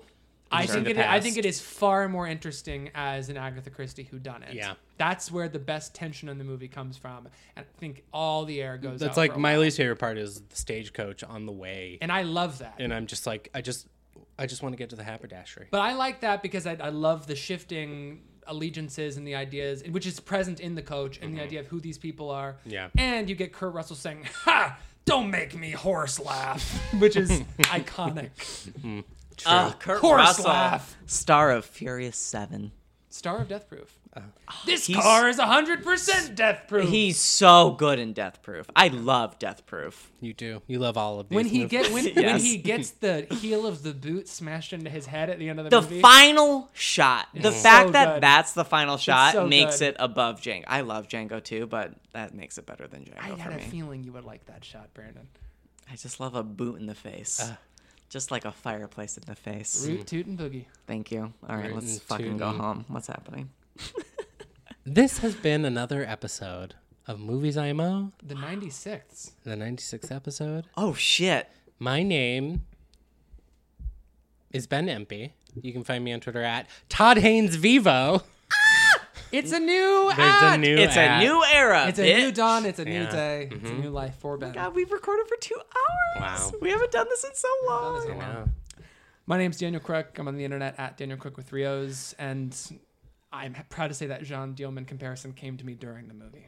I didn't have to shoehorn it in as usual. Hell yeah. By the way, you guys Right. did not make a Jean Dielman reference on the last episode. Well, we were busy. we were booked and busy talking about the lion fart. The lion's fart. The lion queesh. Pumbaa's fart. I loved the discourse on the episode about the farting. The And fart. Ben was right about how Disney doesn't trust its audience anymore. So they have to say the word farting. Yeah. No double entendre. Like unbelievable censorship. Yeah. Can't say fart anymore. Or you can say fart now. Anyway, whatever. You can't be artful about You not can't, saying you fart. can't be fartful. Ben, True. can you just edit everything I've said in this episode? Why? My name is Brandon Kirby. You can find me on Twitter at BK Kirby. I've pivoted to Fast and Furious stand-up. Thank you. He's pivoting.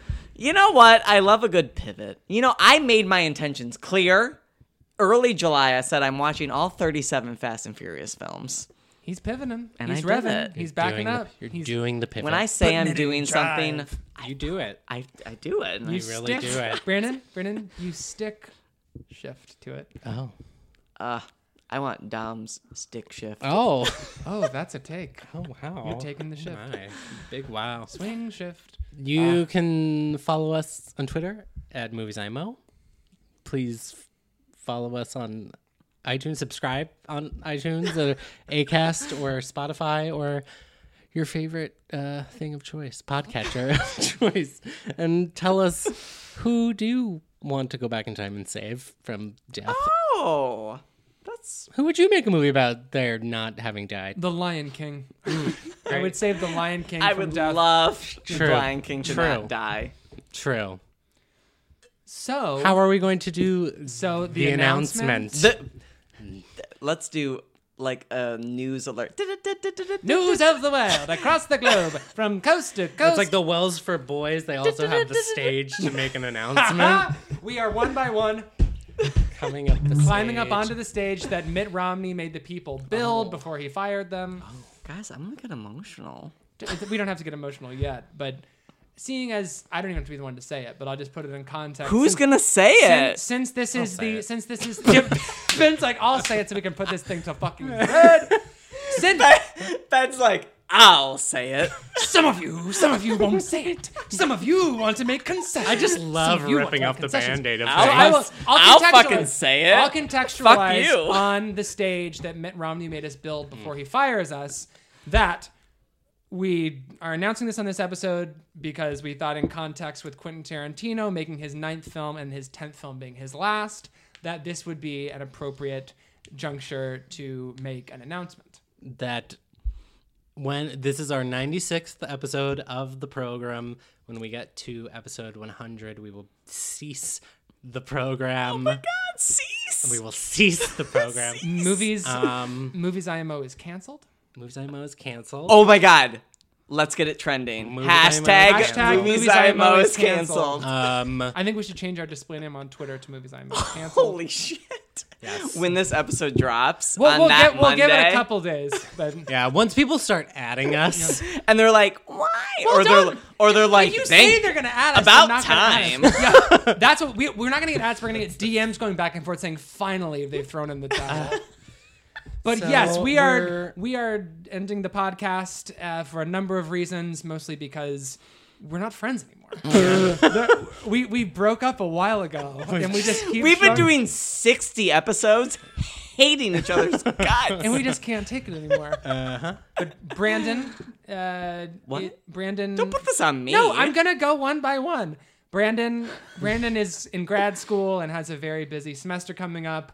I have a very right. busy work schedule coming up too, with various jobs in the fall, and it will be difficult for me to be able to watch the homework on time, which I have been not being able to watch homework for a while now. And Ben is just being a bitch. No, Ben's like, fuck all of you. I've been writing 1,000 words a day, Well, no, that- motherfuckers. No, that's what I was gonna say. Ben, if you feel comfortable sharing, but you said that you personally wanted to start the podcast because you thought that it would get you back into some sort of discipline to create, which has led to you making Faces, your short film, now streaming on Deku. Yes. So you have gotten what you want out of the podcast, and now you are off to the Which races. is not to say I don't enjoy the friendship. I mean, we're gonna have. I said to We're keeping the account Yeah. to post I- about our shenanigans. I said to Brandon outside of the as we podcast. slowly lose our followers one by one.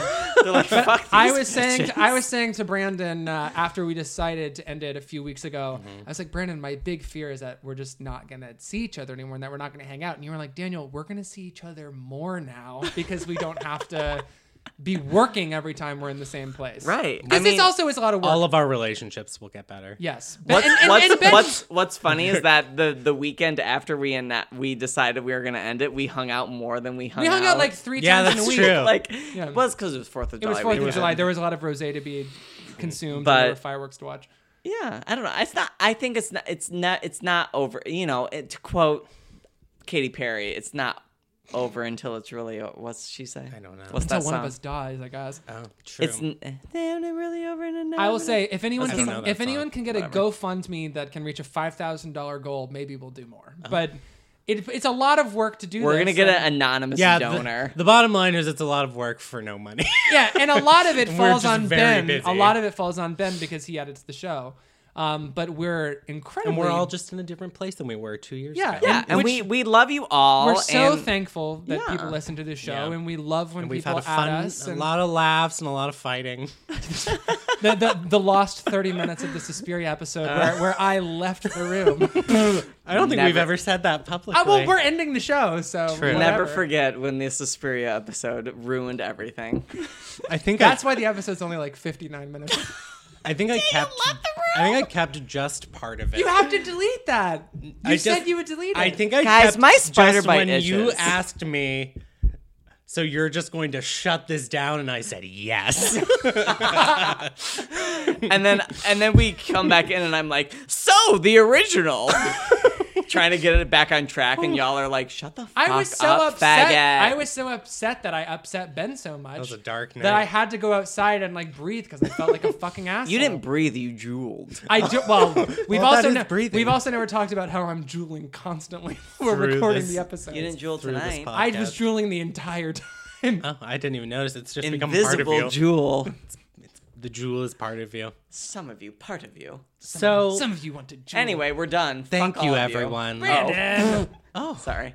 I'm just kidding. No, I love every. so after this, there are Thank only you. 4 more episodes. Thank you. Should we just say what our episodes are? We don't even know what they are. We have an idea of what they are. We know Let's what not 3 say. of them are. Well, let's say what next week is. Next week, we'll be talking about the new Lynn Shelton film, Yes. Sword of Trust. Hell yeah. And we're starring going to Mark Maron. starring Mark Maron. He's so good in this movie. I'm I so heard her excited for say y'all to see it. that they sent a 50-page treatment to a bunch of financiers, and they got 4 offers immediately, and she Wow. just got to pick the one. She picked the one that would leave them alone, she said. That's so good. I mean, Nice. And we're going to talk about which films in relation. We will be talking about Hump Day and Your Sister's Sister and Outside In. maybe Outside In.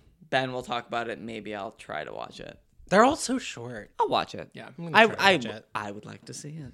I'm excited to see the film. Me too. Film singular. It feels appropriate because I got into podcasts through WTF in college when I was very lonely. And so I love that we coming get to full cover a Mark circle. Maron show on the last episodes of our great. show. He is so good. And then the next week we are taking a hiatus before the final 3 episodes. We we're are all- taking a all week over the off place. because it's summer and there's travel to be done. Yeah. Much There are travel. Buffalo to Rome, and some of us need to go see them. And there's nothing There's out also that nothing in weekend. theaters. Well, I will say that we were going to do The Queen. Yeah, we were. The iconic documentary pre-Stonewall about Mm-hmm. the drag pageant, which we screened at Outfest this year for a retro, Mm-hmm. and Kino Lorber is doing a nationwide or just Yeah, on I the think it is coasts. nationwide. So we were going to do The Queen, but unfortunately we have to scrap that. But still go see The Queen. Yeah. And there will be a Blu-ray from Kino eventually. Yeah. They restored it. Yeah. I would like to see it. So yeah, and Well, then that's that. and then we'll do the rest of the episodes when we get to them. Yes. But yeah, thank you very much for listening. This has been a real pleasure, and we still have a few left. And it so- feels Yeah, like this isn't the end. We No. still are. we just you know. wanted to give everyone a heads up This so you is- can start planning how you're going to kill us. I was gonna say planning say how to Venmo us. Oh. We've No, made you- a lot of Venmo This is like- requests. this and is haven't act- had a single one cashed. This is actually Anchor Steam. just Looking at you, bitch. I was gonna make an Anchor Steam joke today. Anchor Steam. You owe us $5,000. how people always say That $1,000. request goes down like the foamy multi waters of Anchor Steam, brewed with pride in San Francisco. I was going to say this is just like how people think Netflix cancels shows so that the internet will be outraged. And that's really what we're doing. We just want to hear that you love us. Yes. Please be like, don't. No, really, if we To be clear, the show is ending. if so- we continued Well, the let's show, see the response. Brandon would never sleep again if he had to watch these movies and do grad school. Yeah. onward from here. Don't put this all on No, me. I'm not. Yeah. I just think yeah. it's- And I'm about to be watching a lot of movies for work again, and it is very, very hard to watch more movies on Guys, top we of don't that. need to make excuses. Make our fans beg for it. We're ending it because we want to. What I love, Okay? what I love is that this episode is going to drop, and we're not going to get a single response. I know. to it. Everyone's gonna be like, As, everyone stop listening at the 90-minute mark, know! and no one knows that. They're like, happening. these three that's faggots funny. are canceled for these opinions. That's funny. No one's gonna say a damn word. Yeah. As So- Phoebe except- Robinson said about the Two Dope Queens podcast, when someone asked why they didn't keep doing it, she was just like, "We're busy." That's really what it is. She was like, "If we don't have time to do it well, we weren't gonna do it." And that's really where we're and that's coming from. us. That's Yeah. us. So This is hashtag NBC's. This is us. hashtag Movies IMO is canceled. Let's get that trending. I mean, I'm I'm gonna Twitterize on Monday. So if y'all fuckers aren't listening, then I'm gonna don't try to do it on Monday though. Give it a little I'll bit. do it on Wednesday. Okay, perfect. I'm gonna try to start blogging more. Great. Since I'll have a little bit, a Flexible. marginable more time. Nice. Yeah. And I'm looking forward to diving back into the canon Marginable. beyond our homework. Great. I'm excited When I to have time. watch TV again. It Maybe will. I'll We were watch- supposed to talk about TV on this podcast. We thought and it about never it, and really then- became. Maybe Our I'll bio watch on Barry. iTunes still says we talk about the best in TV and film. What? Barry? No, we should talk about Fleabag for our last episode. Oh. Or not, maybe not the last episode, but one extra slot we have. I want to talk about the first episode of season 2, which is just a perfect piece of is. storytelling, both It's visually, one of the best things on the ever. page, and the acting. All right. I actually think But that's a the good idea. real twist is that both of his mothers were lesbian. Lesbi. But it cuts. Yeah, It the cut. The cut. Lesbian cut. Brilliant. It's Claire. Claire. Claire. I look like Claire. I look like a Emmy pencil. Award nominee Every Claire. single actress in Fleabag got nominated for an Emmy. Put your hands fucking up. Brilliant. We're on the roller Literally coaster. brilliant. Hands up. Like, Okay. what? I feel like we need to stop treating this like the last episode of the I know. podcast. We will get time to just talk about this. This episode was and over 2 hours. we'll Our get- fans are going to be like, what On is the last happening? episode, we'll air our dirty laundry. We'll apologize to each other for the things we need to apologize It will be just for. a making amends episode. It'll be an airing of grievances and a making of amends. And it'll be fun. Fellow film fag Zach Heltzel said at TJ's birthday party, I said something at the party, and he was like, I like you because you're so confrontational. And I was like, am I really? I was talking to Zach Heltzel. Am I an internet bully? I was talking to Zach Heltzel at a nacho night, Mm-hmm. and he was like, "Oh, he was like, yours is one of the only comedy podcasts I'll listen to all the way through." I'm like, "It's very nice of you to call this a comedy." Comedy? Is this comedy? My sister said just the other day, you guys are so funny. And I was like, thank you, we're ending the podcast. Did you guys tell Cameron? Anytime anyone talks to me about the podcast, I'm like, thank you, it's ended. Have you guys been telling people that we're ending it? I have not, Yes. I've only told my Brandon? sister. Not like real people, like my mother. Oh yeah, sure. I told Yeah, I told my mom. I told my therapist. Did you guys tell your therapist? Of course, we Yes. already Oh, we've discussed talked about how we this. told our therapist. Not on the mic. No.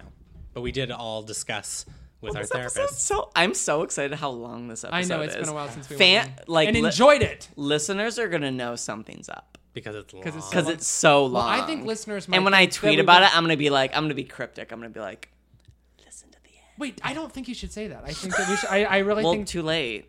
Did you? I'm in control Have- of the You've already timed Twitter. the tweet. I've already scheduled the I tweet. think listeners are going to be like, oh, they went long because it's the long movie, and because there's so much discourse. And I think they're around just the going to be film. like, oh, these faggots love Tarantino. Jack well, off Yeah. well, motion. also not. This I was mean, kinda not true. we were kind of jacking it on this one, but so. The orgy episode. All right. Well, The winner is Jane Fonda. Thank you. Thank you very much, members of the Academy, and thank all of you who applauded. There's a great deal to say, and I'm not going to say it tonight. I would just like to really thank you very much.